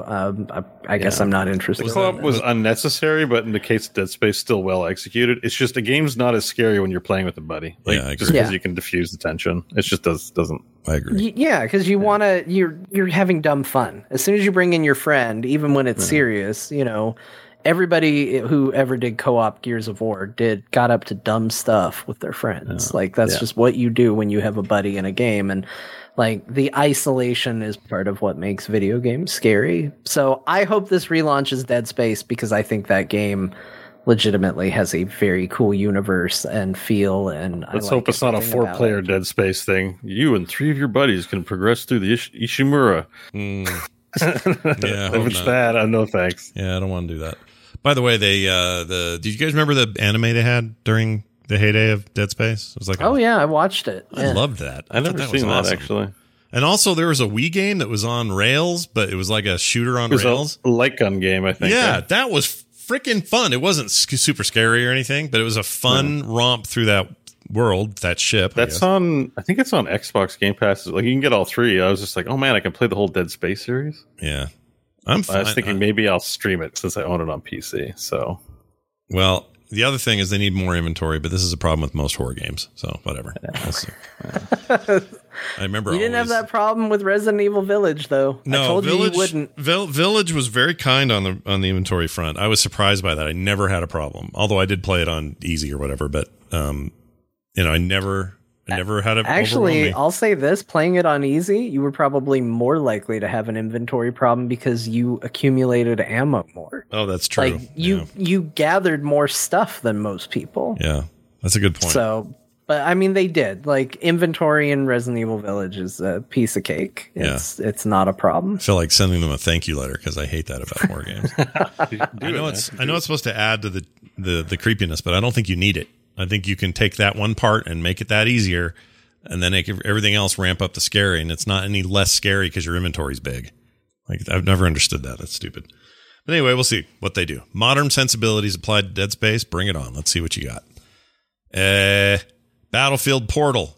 Finally, the great minds at Valve and EA are coming together to put blue or orange and blue portals. Oh no, it's not that at all. Sorry, I hope I didn't. I was excited there because I believed you. I believed you too. I was like, that's not a bad idea. It might be cool. It could be cool, but that's not what it is. Battlefield Portal is basically it's a game mode in the game, this upcoming 6. But it is kind of interesting. So the headline is it brings past games powerful creative tools to 2042, which is the new game, or 6 is for 2042. Anyway. So we knew that was coming. It was going to up the ante with 128 player matches, all that stuff, dynamic weather, big time destructible stuff, all that business. But the big surprise is this. It's a little bit like Fortnite's creative mode, essentially. It's this robust web-based editor tool that allows players to create custom matches. The bigger surprising thing is it allows players to mix and match assets from other Battlefield titles. So you could take stuff from Bad Company 2, for example, and add other weird shit in there. It's just customization in the multiplayer arena that kind of is beyond anything else I've ever seen. So it's like a level editor, essentially. Yeah, kind of. And all those assets and stuff, you just kind of go nuts with and do it very quickly. It's not like you need to be some kind of level building genius to do it. Allura for real in the chat says, do we need another Fortnite? This isn't Fortnite. This is just tools to make multiplayer in the already robust world of Battlefield 2042 multiplayer. This is a team-based multiplayer shooter. Yeah, so that's what that is. So, for example, let's see, they walk these guys through the process of creating a match. You set up sniper versus shotgun modes. For example, ripple effects set different rules for each team. One would only spawn with a sniper rifle and have their sprint disabled, while the other team got to run, but they only could have shotguns. So like a lot of mutatory ideas. I'm watching the trailer here, and they have one match where people have, when you have a heart attack, the electroshock thing, you put the pads. Yeah. So one team all have dialysis machines. Defibrillator. One team has all defibrillators, and the other team has all knives. Right. And that's the match. I'm like, okay. Yeah, you can see where there'd be some fun in here. It's really silly. It seems dumb, but it seems like a major... dumb in a good way. I don't mean in a bad way. It's dumb fun. Like that seems. I mean, I would play in a match like that. Like, that's interesting. Yeah. Everybody seems to be trying to bring to the stage right now a way to kind of get into the customization, which is weird because it was such a big deal back in the 90s when you were playing like Unreal Tournament and stuff like that, and everything was low grav, facing worlds, insta-gib on, and you were just like, these are the modifiers I play with. And then even Counter-Strike, like everybody had their favorite maps, and some were official and some were created, and they got passed around, but we kind of are making our way back to that, which is interesting because for a while it felt like it was going to be gone because everything got locked down so hard by companies. Because I still remember the days where if you were playing Counter-Strike, people, you could just download naked images of things and put them up on walls to distract people in that game, and everybody who was playing that match saw it because it was the Wild West, and that's how it worked. Yep. And we got to a place where everything got locked down, that kind of that creativity got stifled, and now we're slowly making our way back. Yeah, that's good. I think this is a good thing. It reminds me of destructible environments. The end of the trailer shows a giant tower falling over. Oh yeah. That game is destructible environments would change everything. They're really neat in this game. That's the one thing I like about the Battlefield games. I'm not really one for the giant wars or the 128 players. It seems like chaos to me, but the actual destructibility of everything is pretty awesome. Yeah. Mayhem is good. Like, I definitely enjoy Mayhem in games. So I also like Mayhem. Mayhem's very nice. Pokemon Unite also happened. I'll just tell you my time. You gotta learn about this thing, man. Yeah, I'll tell you my time. It really is a MOBA. It's truly a MOBA, and I would actually say, I really mean this when I say it. I'm not just saying this. It has more in common with Heroes than any of the other MOBAs. And by that, I mean kind of the philosophy. It's like, hey, we don't need to adhere to every MOBA rule that exists.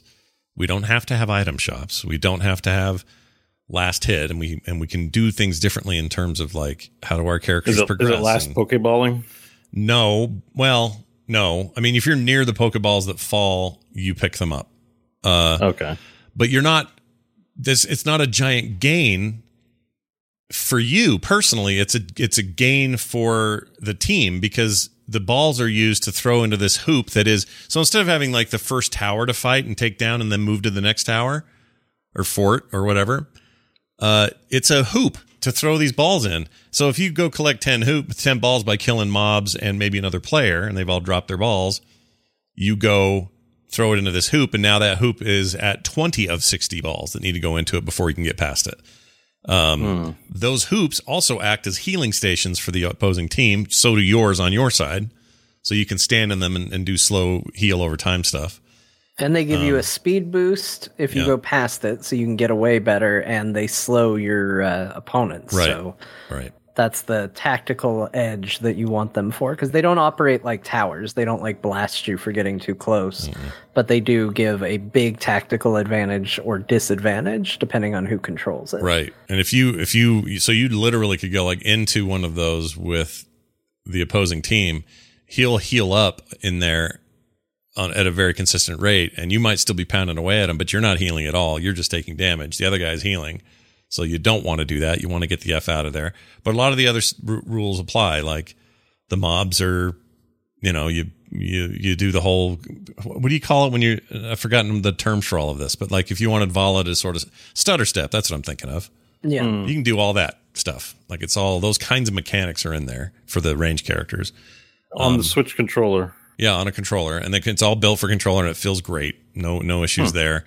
The abilities are cool. The more you kill stuff and get more balls, the more you get your character to level during the game. So instead of levels, you evolve. So you've turned from your original whatever the Charizard is when he starts. Is it Charizard? Yeah. So you're a Charmander. And then mid game you'll turn into a Charmeleon, and then by the end you'll be a Charizard. Yeah, I'm terrible at these names, but yes, I did that very thing in the tutorial, and he by the end is big dragony dude with really powerful abilities that I've upgraded, and through those upgrades you get to choose. It's usually an A or B, so it's like, hey, do you want to have area of effect and then the fire also stays on the ground, or do you want this other option which does something else? And you just quickly decide with the D-pad which one you're gonna upgrade that ability to. It's short. The games are like, I don't know, 5-6 minutes. It's built to be short. Really? Yeah, it's built to be fast. So you never feel like you're in there for 50 minutes or whatever. And it might be the tutorial missions were 5 minutes. I don't know if the actual bigger missions are, because I don't remember when I was playing them if it went longer than that. But it's rad. It's freaking rad. Yeah, looks really good. It's really well made. Yeah. I watched Kyle play some because he was streaming it, and I've had a morbid curiosity with this game, and I am a big Pokemon fan, so I was probably going to be interested in this no matter what, but I was mostly ignoring it. until I found out that the game takes place on a thing called Eos Island. Yeah. And I have had my character name in WoW since that game came out as Eos. So I keep seeing my WoW character's name all over the place now. Kyle does a freaking podcast with my WoW character's name in it, and it's driving me crazy. It would be like if all of a sudden they're like, play the new Pokemon Snap, go to Gerp Island. You'd be like, what is going on? Why are we on Gerp Island? Like that's kind of how I'm feeling. So I was fascinated. I needed to know more about why my WoW character is now a Pokemon related thing. But I watched it and I was like, this looks great. Yeah. This looks amazing. Yeah. I'm super into this. So the art's really good. I'm going to probably play it. Yeah, you should. The art's good. The animation's good. The abilities are cool looking. The ultimates are really rad. It's a polished, very polished looking product, which you cannot say about a lot of MMOs on mobile or console type arrangements. I don't know what I was expecting, but it's also free. I don't know if I mentioned that. So you don't have to pay for this thing. You just get it. Oh, yeah. It's free. Yeah. And there's like 20 Pokemon like right away that you can just start messing with. And I don't know. I didn't expect for this to be maybe my favorite gaming thing of the week, but it kind of became that. So it's rad. It's very good. Oh, and by the way, there's no ultimate. The timer's everything. So when the game times out, it's, you know, like in regular MOBAs, baskets. Right. So it's a points thing, but there's no cap. So you could have 1 million points and the game still ending at 5 minutes. So I don't know what that means for games that get overblown, where one team is just like snowballed the other team. I don't know, but it definitely is, because it doesn't seem to have minion lanes. It definitely feels more like a Heroes Brawl. Yeah, a little bit more like that. Yeah. There are minions. It's kind of like you're playing in the jungle is sort of what it feels like. There's just enemies kind of feels like everywhere, and there are sort of lanes, but I don't know, it's really weird. Yeah, the lanes. I don't know, like it definitely looks like like a lot of the abilities seem to feel like MOBA abilities. It's not just a top-down thing where you just attack with the attack button. That's as simple as that. Yeah. There's bosses. I mean, this is Heroes of the Storm Pokemon. Kind of, yeah. It really has a feel, just even with the way the health bars are and stuff. Like it's its own unique design, but I'm getting more than a League vibe. I'm getting way more of a Heroes vibe from this. Yeah, same. Dota.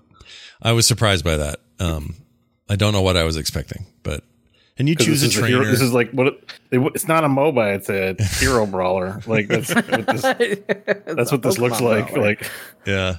If I was a hardcore League of Legends guy, I'd probably call this like, people are willing to forgive Pokemon and accept things because they like the Pokemon brand. But this, if you like shat on Heroes, but then like playing this game, you are a hypocrite. Yeah, you are. You're a freaking hypocrite. I agree.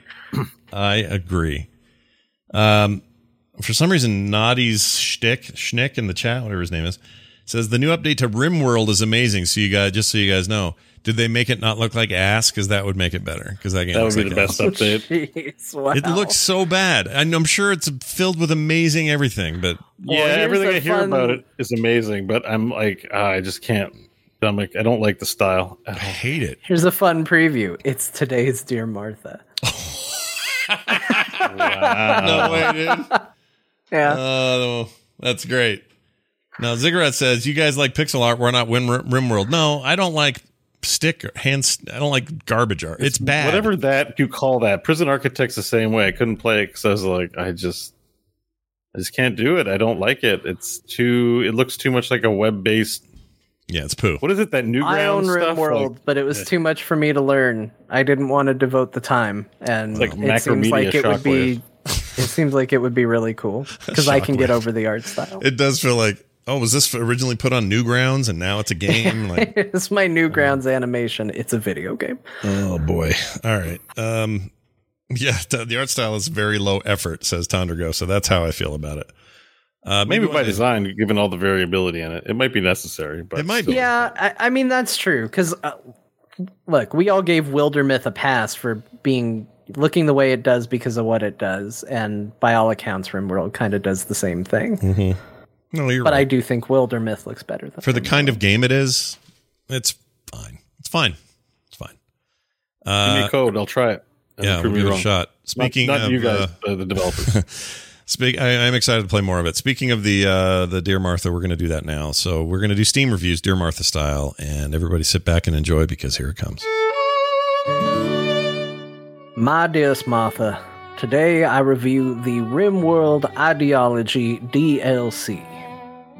Martha, the whole ideology system is a great idea, but in its current state, the implementation is just not done very well at all. In my opinion, ideology should be more organic, not something that needs to be set in stone before you even land on the planet. I want to slowly convert my colonists to psychopathic cannibal drug fanatics. It should be a dynamic system, not something you decided before you even build your first bed, and that's it for the rest of the playthrough. You start growing drugs, your colonists are curious and enjoy the stuff, so over a few years they develop a space cocaine cult. Your tribe is saved from a lethal pirate raid by a random polar bear that wandered into the area a few months ago, so the traumatized survivors start to worship the beast as a god. This is how it should work.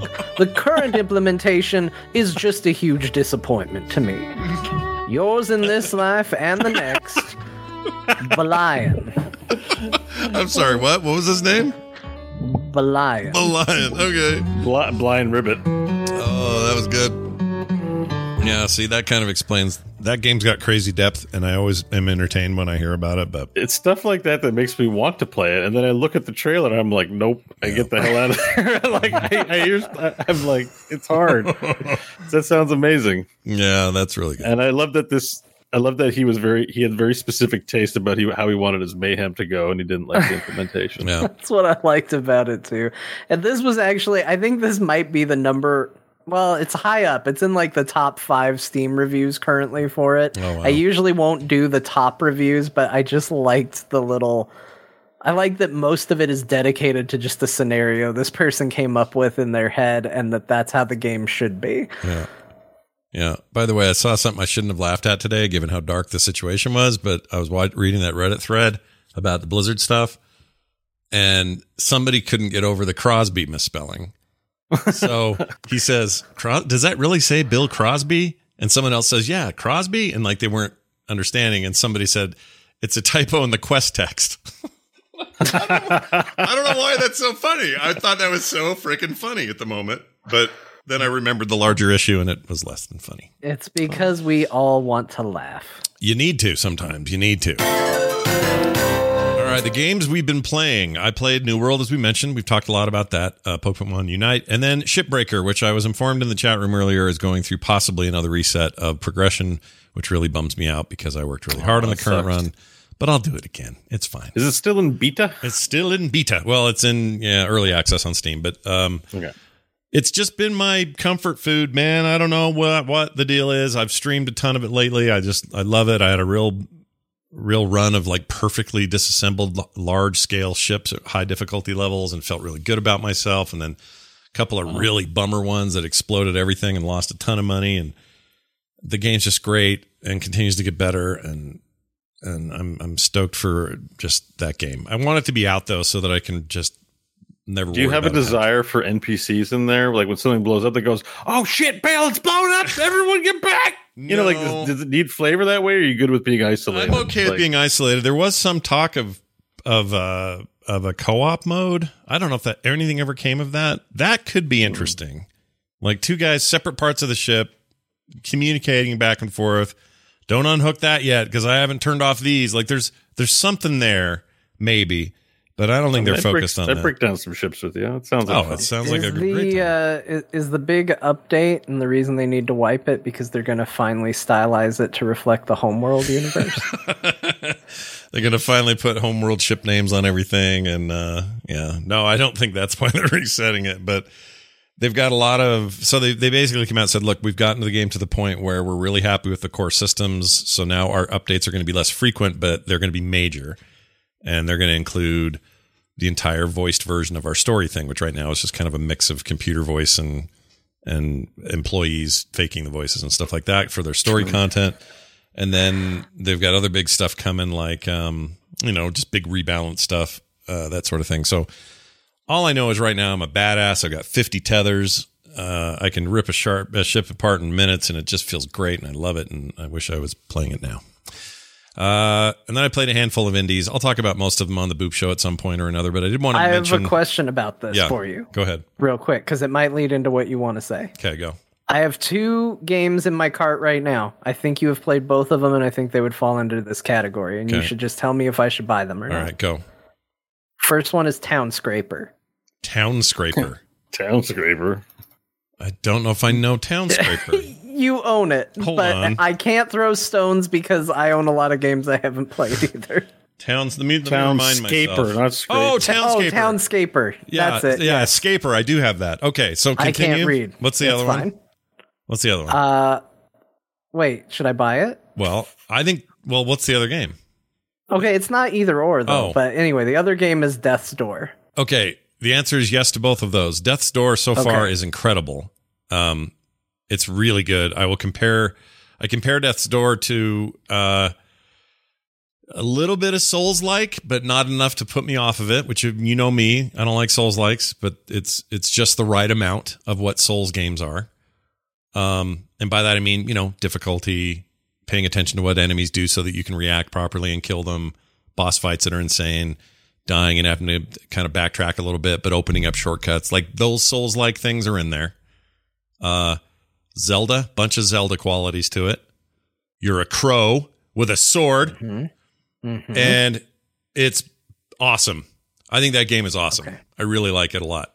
I'm probably 3 hours into it, and I think it's amazing so far. What's it called? I heard it giving you horror game screams. Oh yeah, well that was mostly mad. I had your stream on because I could, and I had it turned way down because my wife was doing schoolwork behind me. Yeah. And all of a sudden, I just heard a ringing shriek, and she just turned around and said, "What is Scott playing?" She didn't even know I had it on, but she knew you by screaming. She knew it was me. She said, "What is Scott playing?" And I said, "He's playing a top-down adventure game." And she says, "Why is he screaming like that?" And I said, "Because that's how he video games. That's how I do it. That's just how he works." Well, those were frustration screams because the boss fights are really hard and intense, and they're incredibly satisfying when you win, which is another hallmark of a good Souls game or a good Souls-like, and it does a really good job of that. But that's what I was yelling at.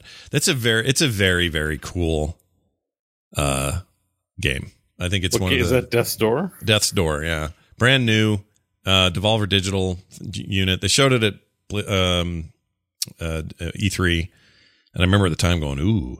Yeah, kind of top-down Hollow Knight. That's a fair... Cidian, that's fair. There's a lot of Hollow Knight. It looks good. Yeah, but it looks good. Yeah, Hollow Knight is a very good looking one. I'm sorry. I always use my opportunity to rile Hollow Knight people, and it's not fair. First of all, people will get mad because people really like Hollow Knight. Yeah, that's one of those games that people adore, and it didn't do it for me. Yeah, me either. I could never get into it. I hated that game because it got built up too much. And I went in and I kept waiting for it to become the game everybody told me it was. Yeah. And it never became that game. The vibe is a little more like, I'd say, Ori and the Blind Forest, actually, to Death's Door. That's a little more the vibe I get. But structurally and maybe mechanically, there is some of that.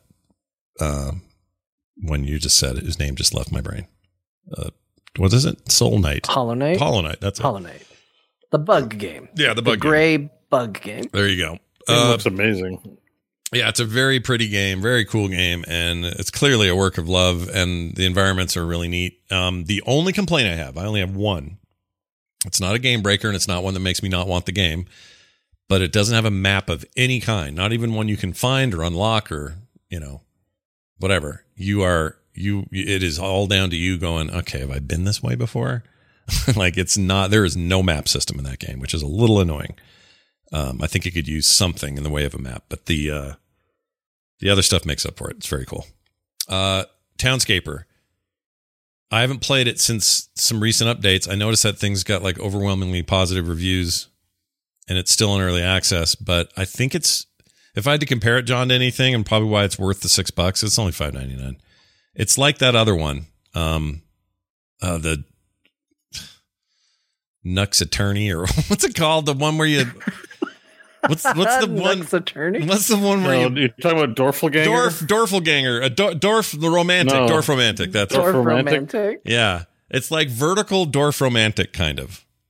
Okay. That's why watching- I was interested in it. Yeah. When I was watching this one, it's mesmerizing. Yeah, Yeah. it's fun to Trailer for watch. it. I'm like, I was just sort of staring and silent and just loving this. And I'm wondering, can you export like a top-down view of these and use these as D&D maps? Yeah. No kidding. cool. Wouldn't that be Is there an amazing? That'd be amazing to do. That would be such a Yeah, cool I mean, like idea. if you want to make a, I don't know if it has the full medieval. It's early access, maybe, but it still looks rustic enough that you could get away with building a castle and some houses. And I think you could, like, I would easily use this and export a top-down image if you could take it Yeah. as like a. Well, and maybe you can in more ways than one. Like this is the actual game description, and this is important for those who are wondering what this is because it's not really a game. Here's what it says: build quaint island towns with curvy streets, build small hamlets, soaring cathedrals, canal networks, and cities on stilts, block by block. No goal, no real gameplay, just plenty of building and plenty of beauty. That's it. Like that's his description of his game. So it's not meant to be a game. Dorf Romantic at the very least has, there is a game there. This is There's meant a to game be, that I wish wasn't there because I'm waiting for creative mode. right. This is So more of that's that. why I think I'd be okay with that. I think you'd because love that for this. Then I do. Basically, the itch I want to scratch is you talked about like Pharaoh and those like city building games. Yeah. My favorite thing to do in that was just design cities. Right. I didn't care about if it functioned. Like people going like, we need this. I'm like, I don't care about you. I just want to make a city that looks pretty in the way I want it to look. Yeah. And so that's, I think, the itch I'm trying to scratch. And this seems like that might do it. Yeah. This might be what you're looking for. Then there's no pressure. There's no mayor going, we need more water. The trash removal. Or it's none of that. It's just build cool looking shit. Tons of templates.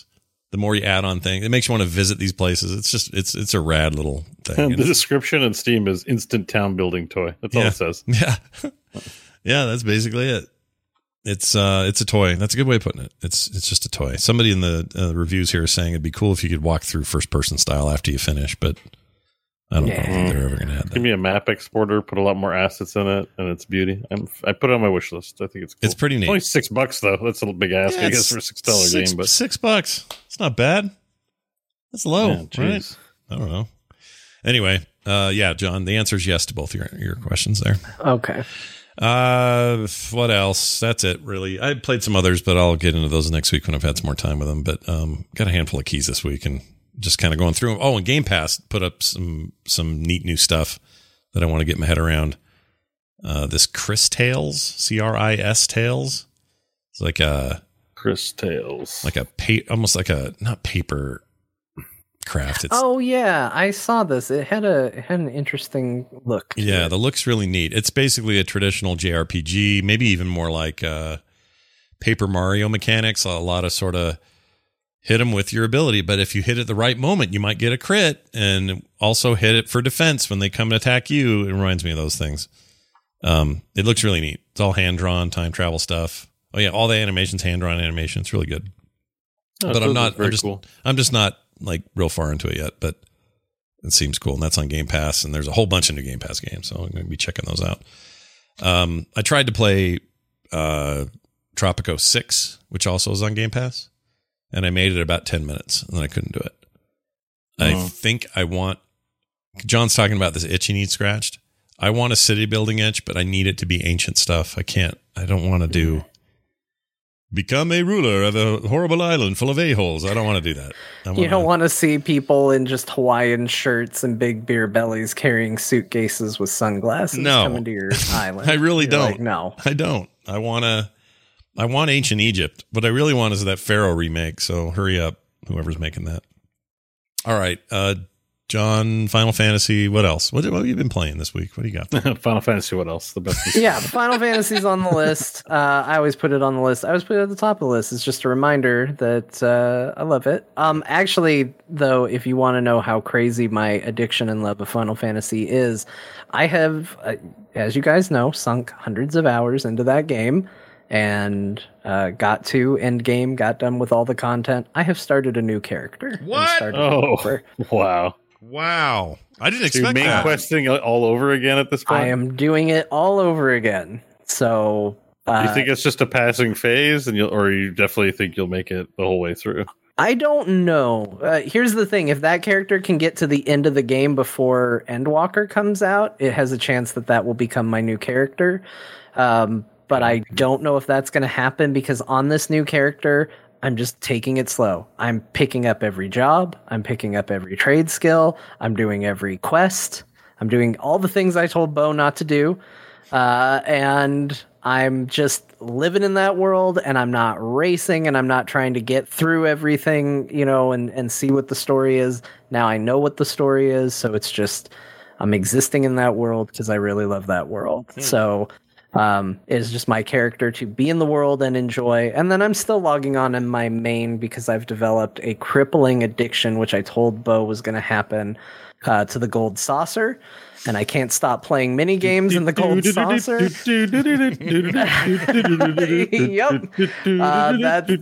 That song is permanently stuck in my head. There's also an event going on right now, which is basically a heist mystery to solve, a crime mystery to solve in the golden saucer. Somebody stole the 2 million MGP mount. And you have to find out who. Is this like a ARGP or whatever they call it? Like the whole server has to figure it out? No, it's not. It's you run around the gold saucer and you talk to people and you pick up clues and it's a quest line. You Got it. have a quest that resolves itself no matter how poorly you do. What's that thing called though? But what's that thing you're talking about called? It's called AR. No, A. Oh no, I meant it's like what they did with Sombra. They call it something like There's a word. ARG. ARG? Yeah, like an augmented reality game. ARG. Augmented reality. Reality game. Okay. Yeah. Sorry. Go ahead, John. So there is a thing, and you're earning more coins there right now, and there's some new stuff around that. So that's all. Do you dress up appropriately for Gold Saucer? Because I felt underdressed. Like I think you got to wear nice blazer or formal I wear gown. my combat clothes in there to let everybody you know savage. I'm serious It's a about my civilized gambling. location. Nope, I go in. Dude, the proprietor of that casino walks around in bike shorts. Like I had to rub lotion on that man for a quest. Like it's Did you really? Yeah. So the owner of the Gold Saucer, Manderville, is kind of notorious. I haven't played his quest chain, which is going to probably get a bunch of people to tell me I have to do his quest because I know it's very funny and very zany. But he is this like very big muscular man who is frequently not wearing any clothes at all. And I met up with him at one point in a hot spring, and he asked if I would rub oil on his muscles, and I did. So, if they want to get the quest done, you better rub the strange man with lotion. Yeah. So, anyway, he's great. He's quite a character. I did appreciate the game for giving me the dialogue option that I wanted it to. I guess spoilers for the story of the limited Manderville saucer quest, but basically when you catch the person who stole the mount, there's this really like nice like, hey, they did it, but they did it for good reasons, and the owner of the casino shows up and decides to let them keep the mount that they stole. He's like, I'm going to give it to you as a gift. And I was like, sitting there and I was like, isn't that nice? I was like, hey, I helped solve this crime. Shouldn't I get them out? And sure enough, the very first dialogue choice that pops up afterwards, one of the options is, can I get one too? Oh, that's great. And he doesn't go for it. Oh, he doesn't go for it? No, I tried. He said, yeah, you have one with your name on it. Just make sure you earn enough coins to buy it. Lame. Oh, so now you got to play a lot of the mini games. Yeah, which is what I'm doing. Honestly, I'm just counting on winning the lottery. That's my strategy. Yeah. I'm going to win the weekly lottery. That'll get me halfway there if I win. There's a lottery in the Gold Saucer? Yeah, there's the mini one where you get a scratch card and you play a little mini game with scratch cards. You can win 10,000 coins off of that, which I won 2 in a row one time. And then there is a weekly lottery where you go and you pick 4 numbers. And if your 4 numbers get picked, you win $1 million. That's some and they do it every virtual week. gambling there. That's what that is. It is. Yeah. I'm hooked. It's like, it's a problem. I like being in the saucer. There's mini games. I'm doing jumping puzzles. I'm flying around in a little jet shooting badges. I got into the stupid card game, Triple Triad, and I've been playing the card game. I've been traveling around Eorzea challenging people to freaking cards, which is a real nightmare. That now there's another game in the game that I really like. Yeah. Oh, this whole time there was a Gwent game. Yeah. Yeah, Gwent I'm the whole basically time. playing Gwent, and I'm walking around challenging everybody to Gwent. And here's the thing. There's cards to collect from that. Yeah. And like everybody you play could potentially give you cards, but it's not a guaranteed chance. So you not only have to beat them once, but you usually have to beat them multiple times. Oh, And geez. you got to get better cards. Got to keep getting that up. Yeah, So I'm out. I'm having I'm a out. really good time. It's super fun. Every time I play that game, there's something else for me to do, and it's just a really fun time. Right. And I got a sweet mount that's basically a combat mech that I ride on top of, like I hijacked it, and it's a transformer. Anyway, Final Fantasy's great. Scott, you and I'll talk more about it tomorrow. Yeah, tomorrow we'll have all kinds of. Oh yeah, I guess your Dragon Beast's going to move to the instance too, Yeah, right? we're gonna have a big old dragon beef. Actually, really, it's just it's undeniable what's going on in that game right now, and I think you just described some of why. So we'll get into that pretty deep tomorrow and discuss. But beyond that, just New World, Wildermyth. I did do a deep dive on Wildermyth because Final Fantasy servers were down when I wanted to play. So I got through my first campaign of Wildermyth, and that was really neat. And I had a character die, and I was very sad about it. I did also too. put myself in the game, and I turned into my body started to become stars. Oh, weird. Really? Yeah. Mine became crystalline. I was starting to become a crystal person, crystal creature. Yeah. And then and then the dude who was our main tank, he died, and that was awful. But we used his death as a way to gain a bunch of armor. Oh, the character who died, son, joined my group. Yeah. Did you have a relative of the person who No. died join you? No. Yeah, so two of my characters apparently got married. I wasn't paying attention, but that happened, and they had a kid. And the son joined my adventuring team and became a werewolf. What? It was incredible. That's amazing. Oh, what a saga! Yeah. But it was just his head. He didn't, like, the rest of his body didn't transform. He just had a wolf head. It was really cool. It's amazing that game with those characters that all look like this somehow manages to do what it does. It's amazing. Yeah. All right, Bo, you played Disco Elysium. Is this a finally playing it? I can't remember. Yeah, finally playing it. I've owned Okay. it for like at least a year, if not more. Yeah. How'd it go? It's nice to fall in love with a video game. Oh. I think this is one of the best games I've ever played in my life. I'm so happy Bo likes it. As somebody that Yeah, constantly John was was right. like, play it, Bo. When I saw him get into it this week, I was so excited. This is one of the happiest I've ever been playing a video game. It is so good. I'm so involved in it, and it's not quite what I was expecting. I wasn't sure what to expect, but I think it's a cross between like a Sierra, point and click adventure, mixed with D&D skill checks, mixed with a text adventure game. So you're not typing south to room, but it's like 90% of the game is just in the conversations you have in your head and with NPCs. Yeah. And they're long. Like there's some dude, usually in a video game, there'll be like a dude picking through the garbage can and he says two things to you because he's just there for flavor. Not a thing in this game. Everyone will talk your effing ear off if you let them. Like, and the thing is, when you talk, it burns through your time. So you're kind of like, you can waste time, valuable time, chatting with people in an effort to accomplish the game's goals, which you're some kind of police person. But it's also the fourth little blend in its DNA is that I think it's like, I'd have to wait to get to the end, but it's pretty close to great literature. This is like a literary work.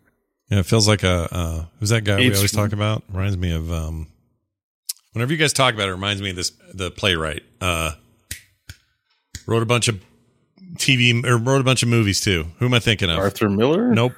Other guy, more modern. Sam Shepard? No. David Mamet. Yes, Mamet. That's what it reminds me of. Mamet. Yeah, he's not close to Mamet. He's more like this. This feels more like actual reading. I'm not as good on my literature, but it's like you're reading Tolstoy or reading Proust or some introspective author that goes deep into the psyche of the author in their experience of the story. Yeah.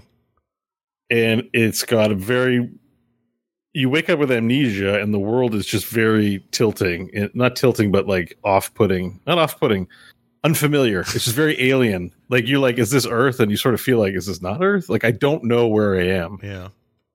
So I really feel the feeling of what it might be like to be an amnesiac trying to assemble my life together and things seeming so weird, but so familiar. And I don't want to talk about it too much because I don't want to give it away. I know you do read books. I think you should play Disco Elysium, but just go in expecting a low energy experience. But it's actually just, well, I do like. It's reading. Amazing. It's like really good. I like reading. What I don't like, I find that there's a happy middle. There's a place where in games where I like to read a lot, and then there's a place where I don't. And it's all voice acted now, so you technically don't have to read it. Oh, it's like an audio book now. Well, that's even better. But like, I love a novel, and I'll read, and I don't like audiobooks generally. I'll read them, and so I can do it. But most video games aren't great writing, so I skip a lot because I know it's not great. So if you're skipping this, then you're not playing the game. You'll get nothing out of it. Like I will spend. I've streamed all of my playthrough. If you were to tab through my stream, like I spend 30 minutes to an hour at a time on the same sort of area, going through a conversation. It's conversation. There's not much there, gameplay mechanics wise. It's like playing a D&D session that's very no combat, very heavy on NPC interaction, essentially. Right. But it's really good. I mean, some kid pissed me off, and I decided it would be a good idea to punch the kid, and I missed and fell on my ass and almost died. And been there.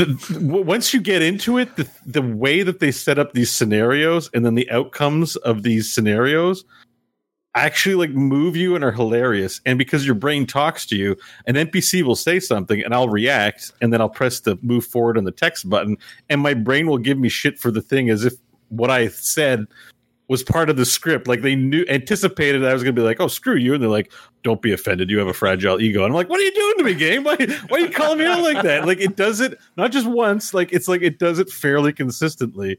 In my case, it's a work of genius. Play. Yeah. Like I don't think anyone can just make this game and you're like, yeah, anyone can make a game like this. I think like the people who made it like really did something special, and I'm enjoying it. I mean, I haven't got to the end yet, but I'm loving it.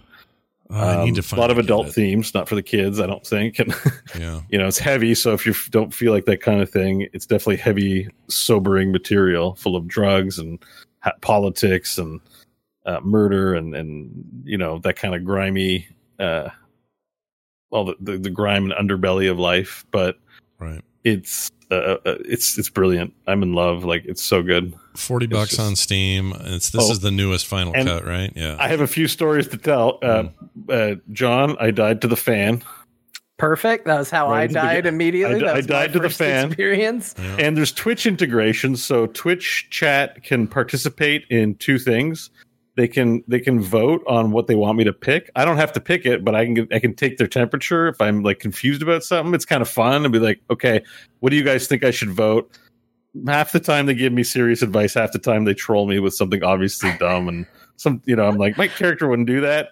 Like when you tried to tell the kid that you're no narc and you just are there to party and do drugs, and the kid's like, you introduced yourself as a cop. Like you can't come in and say you're not a narc. That's right. And it's fun too, because like you kind of do these horrific things. Like the kid might have information, but he's such a little shit. So, but the kid is high. So he's high on drugs.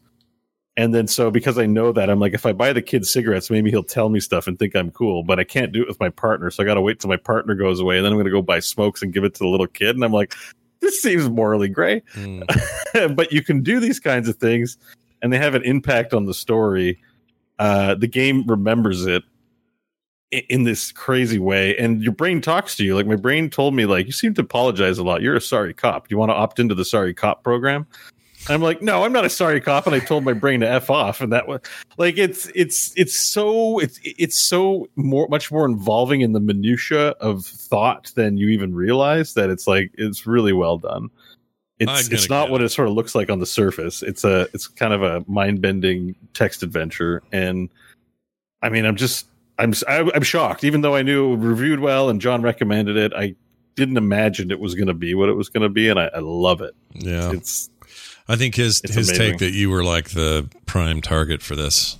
Seems right. I mean, it's I think any good art experience makes you reflect on things or provokes thought. It's not about it being good or it being bad. It's just it being moving. Yeah, and you're experiencing something that is self-reflective or makes you think about. I mean, at one point, I think I was talking about corporate structures and governmental structures, and I was just talking to the stream for 20 minutes about something the game made me think of. Yeah, and that's happened several times. And I'm like, games don't normally do that, even when they're the good, Mass Effect games. I'm still not reflecting on the nature of governance, human civilization.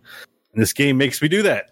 Like a great book, like reading some Dickens or reading, watching, I don't know, a great film that might do that, like maybe Citizen Kane. I don't know, I didn't see that. Yeah. I'm just hard pressed to think of. I'm hard pressed to think of a film that really made me think as deeply as this. Like really has a book quality to it. Have you not seen Citizen Kane? You should see that.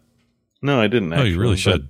It's like there are films that you're like, I enjoyed that. It's for entertainment. And there are films that like move you and make you think, and maybe you didn't enjoy them so much, but the experience of it. I mean, I put Blade Runner 2049 kind of in that category.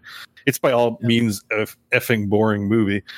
3 hours of plotting stuff, but it's very moving what occurs in the film, and for that reason, I love it so much. Did you see you see the Dune trailer? Speaking of that guy, yeah. I'm so stoked for Dune. I barely stand it. I cannot wait, dude. Why do I have to wait? I know. Damn it. Yeah. October. Holy shit. Yeah, that looks really good. So it's in that vein of sort of, fiction or experience that you're looking for. I loved it, and it completely derailed any Final Fantasy playing that's going to be happening. I know Allure in the chat room's like, we miss you, and I'm like, I'm not coming back. I'm going to do drugs with some kids.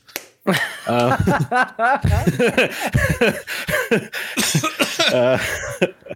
So yeah, that's what I've been playing mostly. I mean, since I started playing, I haven't stopped. That's been my time. But also in the game front of the Scott in category, Scott was right about things. Proteus, I also played a lot of. Oh, I'm so glad to hear this. Tell me what you thought. It's definitely, it's Doom vibes all the way. Yeah. It focuses on gameplay, and it is for a game that's supposed to kind of be low bit graphics, but also has a modern sensibility. It's perfect. Yeah, it's just perfect. Yeah, I love the mix. Everything right. Yeah, it does. The visual, it was hard for me to explain, but now that you played it, you can probably, tell what I was trying to talk about. It's a feel thing, right? Yeah. Like, you kind of look at it, you're like, okay, it's an old game. But I'm like, it actually feels like they nail the movement. They nail the feel of hitting dudes and moving around and that energy. Like, there's an indelible part. Like, there are other shooters. Like, I played Shadow Warrior one or two or something. I'm like, I didn't like the feel of it. Right. But this game really felt like a solid, meaty shooter that I'm just having fun going. Yeah, the shooting's great. The guns are great. I highly recommend, and it's like free with your Xbox Game Pass. Just play it. It's Game Pass. It's currently still an early access game, including that version, but they're close to being fully done. And also, I messed around with a bunch of the community made stuff. There's really cool stuff in there. In that part of the game, I haven't gotten to that yet. I'm still in the campaign. I found it got challenging at a certain point. It's hard, yeah. It can be, but you can adjust that as well, which is kind of nice. I think the one criticism, just in case it ever gets back to them, is that there's these large lumbering one-eyed dog guys that run at you. Yeah. And you don't hear their footsteps, so you'll just be kind of running around. You'll turn around and be three of those guys at your face, and I'm like, I don't even hear them coming. Yeah. I don't like that. I wish they made some little footsteps or something. Yeah, they're brutal, those guys. Yeah. But they're I don't know. The game just nails that. Whatever that is, that they nail it. Whatever you want to call that. It feels like a Doom game with a bunch of Star-Lords in it. Yeah. Basically. Yeah. It's really because the zombies have glowing red eyes, and it reminds me of Star-Lord, like his mask. It's really cool. They are like the Star-Lords. You're right. I hate when those guys reload and are taking. There's like a period of time where they reload to fire again, and they hurt when they hit you. Oh, the shotgun guys? Yeah, they're brutal. Oh my gosh. Yeah. Yeah, they do the battle chest thing too. They'll throw a couple of different enemy types at you, and you kind of got to figure out like, who am I hitting first? Like, what am I taking out? How am I moving around to dodge the other things? What weapon should I use? And the alternate stuff and reloads and all that stuff's really great. It's good. Yeah, weapons feel good. I haven't unlocked them all yet, but they feel really good. Very glad to hear this. This makes me very happy to hear. And in other games, more Sea of Thieves, not much to talk about. Just super still fun game. You should play it sometime. It's amazing. Oh, I got killed. Finally got killed in PvP. Oh, I got ganked. Yeah. Yeah. Did that suck, or did that sour you at all, or is it okay? No. It's just one of those learning moments when you find, you get beaten. You're like, okay, we're gonna do better next time. We're gonna be better pirates. Nice. But it was fun. We saw a lot of players. Actually, we're starting to get into the point where you can find the other players. They really ease you into it. Sure. And then I played some Wildermyth too. Not enough to talk about, but it was pretty fun. Yeah, let me know more when you get further into that, because that's one of those where I may not be quite to the level of what you're experiencing with Disco Elysium, but I had a similar mind-altering moment in Wildermyth where I was like, what is happening? I mean, if there's a game that have that, that's the game, considering how flexible the storytelling system is. Yeah, it's really good. Well, all right. We played a lot, and listeners, you've heard a lot, but you haven't heard this. That's a good question. Quick email from Wes, who says, he sent this to talktothecore@gmail.com. Please use that email address. We'd love to hear from you. Hello, gentlemen. Thank you for the fantastic content. Y'all are the entire reason I started playing Heroes back in the day. I also love the direction you've gone since. I have a bit of a nostalgia question for you all. What was the first game that blew you away visually? For me, it was the opening cinematic of Final Fantasy. What is that? 7? Yeah. Why did that look weird? On my best friend's brand new compact 486. Also, I don't care about winning the Xbox, but I really hope at some point my dear Martha can be read. LOL. Thanks. Wes. I mean, maybe we could do that. Maybe if there's a few standouts that we find, maybe we could read a few of them. Yeah, why not? I mean, we just talked about Doom, and I would also lump Quake and maybe Unreal in there. Those shooters all blew my minds when I saw them. The original Doom in particular, I just couldn't believe what I was looking at. Wolfenstein was mind-blowing at the time, honestly. Yeah, for what it was doing. I mean, I guess I'd come off of that thinking, well, how good could this Doom be? And boy, howdy, was it good. For me, though, if I'm looking at a more modern context, I think probably the one that really got me in a very modern way was Mario 64. I couldn't believe how games were going to look. It was like, oh my hell, we're going to have Pixar-looking games. And this is one of those. And even though, it's not exactly that, but for its time, it was just mind-blowing. I couldn't believe how good that game looked. But Control too, because I feel like we all had our moment with Mario 64 where we played it at a Toys R Us or whatever and just ran into a wall because we couldn't figure out how to control it because that analog stick at the time was so crazy to us. We were like, I don't know how to play this game. I don't know how to control it. Yeah.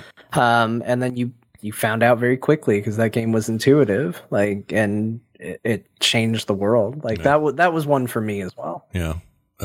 Bo, do you have one that jumps out at you? I mean, Wolfenstein would be the one just because I remember just the feeling of, oh my God. I think the Resident Evil games on PlayStation 1 had an impact visually, just they were at the time. Oh, yeah. They were like, my friend would bring over to his house, see it on the console, be like, holy crap. Look how realistic this all looks, for the time. Yeah. I think lately, though, I was really blown away by Final Fantasy VII Remake. It's just front to back. There was no blemish on it, the entire package, and everything was so melodramatic and so well animated. I thought that really moved me a lot. I mean, the game moved me to tears at certain points, So, and just also graphically looked really beautiful from a storytelling perspective. I don't know. There's lots of beautiful games, but the ones that just stand out that hit you emotionally are the ones that really resonate, I guess, in memory. Sure. Yeah, so those would be the ones. It's funny because as I think about gaming, it is kind of a constant for a long period of time. The first time I saw Super Mario Brothers 3, I remember just thinking, oh my gosh, video games never going to look this good. And, and then you see Super Mario World and you're like, what is this? I remember Echo the Dolphin was a big one for me. That was the first time I was like, oh, video games are beautiful. I was really impressed. I think Doom 3 also was a big watermark. Before before it came out, when it was being hyped, like, it was a jump in graphical ability. Like, at the time, it was like, holy crap, look how crazy. Yeah, the shadows and stuff, it was mind-boggling. You know what's weird about 3, though? Freaking, they came out on stage with Steve Jobs to show that off before anywhere else. They showed it off on a Mac. I still, to this day, and I'm a Mac user, I don't understand what the hell that was about, because as far as I know, Doom 3 never played well on any Macs, but they came out and showed it running on, I guess it would have been, that would have been pre-Intel even. They were still using PowerPC chips, and I just remember thinking, why is John Carmack showing this at an Apple event? That was really odd. But yeah, it was impressive. I remember a big one for me was Myst.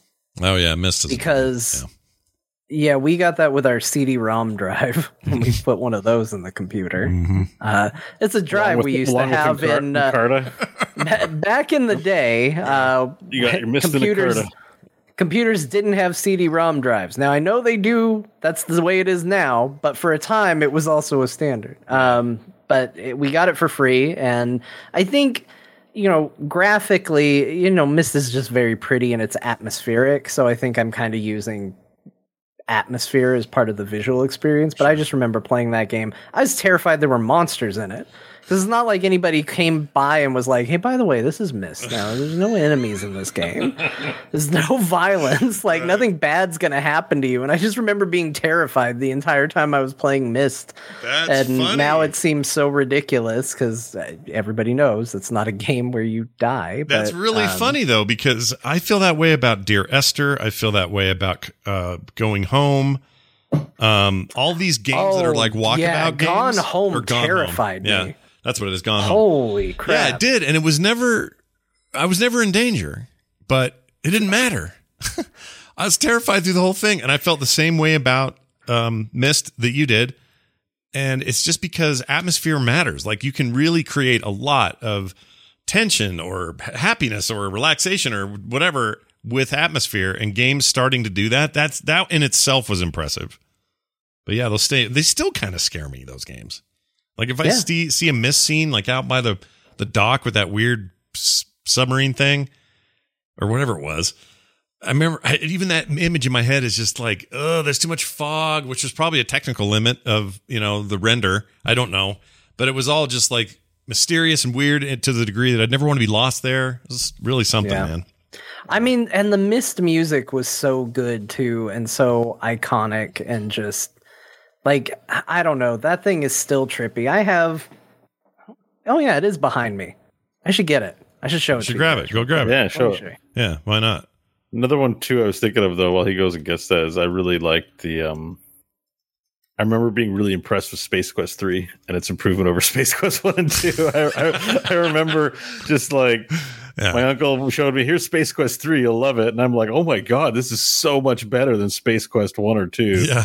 And we're talking about Space Quest 3, John. It was also a huge graphical. Yeah, it was a big jump. There's a bunch of extra pixels, I think, or something. Yeah, you went from EGA to VGA. Yeah, that sounds You're like, oh my God, 256 whole colors. John, look at that.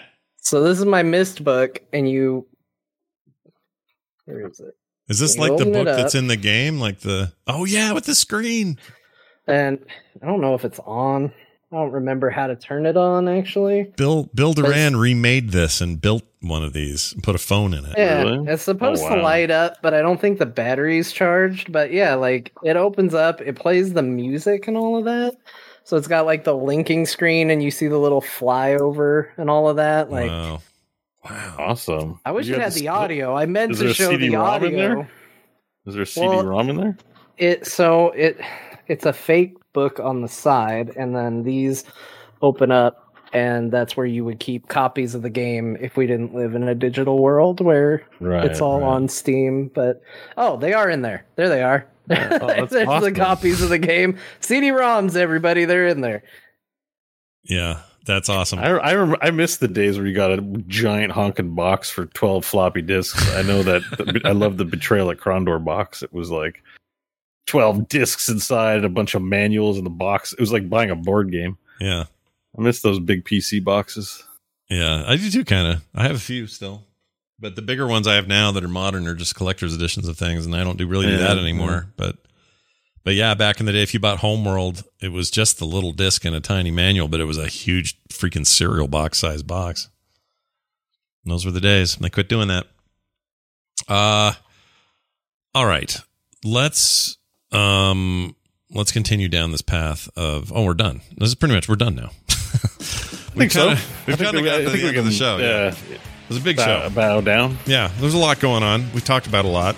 We've been a lot of places, but I hope you guys at home enjoyed it. And if you did, you might want to support us at patreon.com/core show. It means a lot to us when you do, and keeps the show running. So if you like running it, by gum, it's right there for you. Patreon.com/core show. You can find everything else you need at frogpants.com/core show.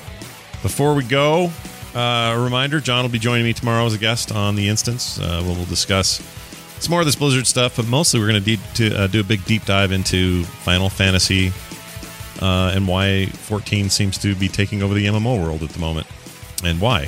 So we'll get to all that, plus the additional stuff. So check us out tomorrow at 12:30 Mountain Time. And get your entries in for winning that Xbox Series S. That's at frogpants.com/core contest. It's all super simple. Go check it out. You'll be a random winner if you do.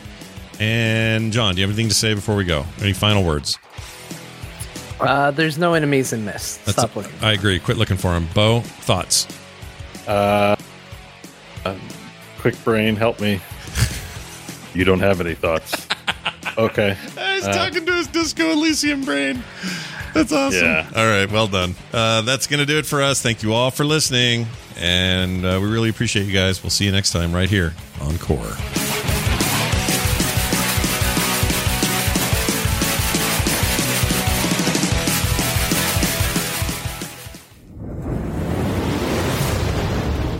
This show is part of the Frog Pants Network. Yes. Get more at frogpants.com.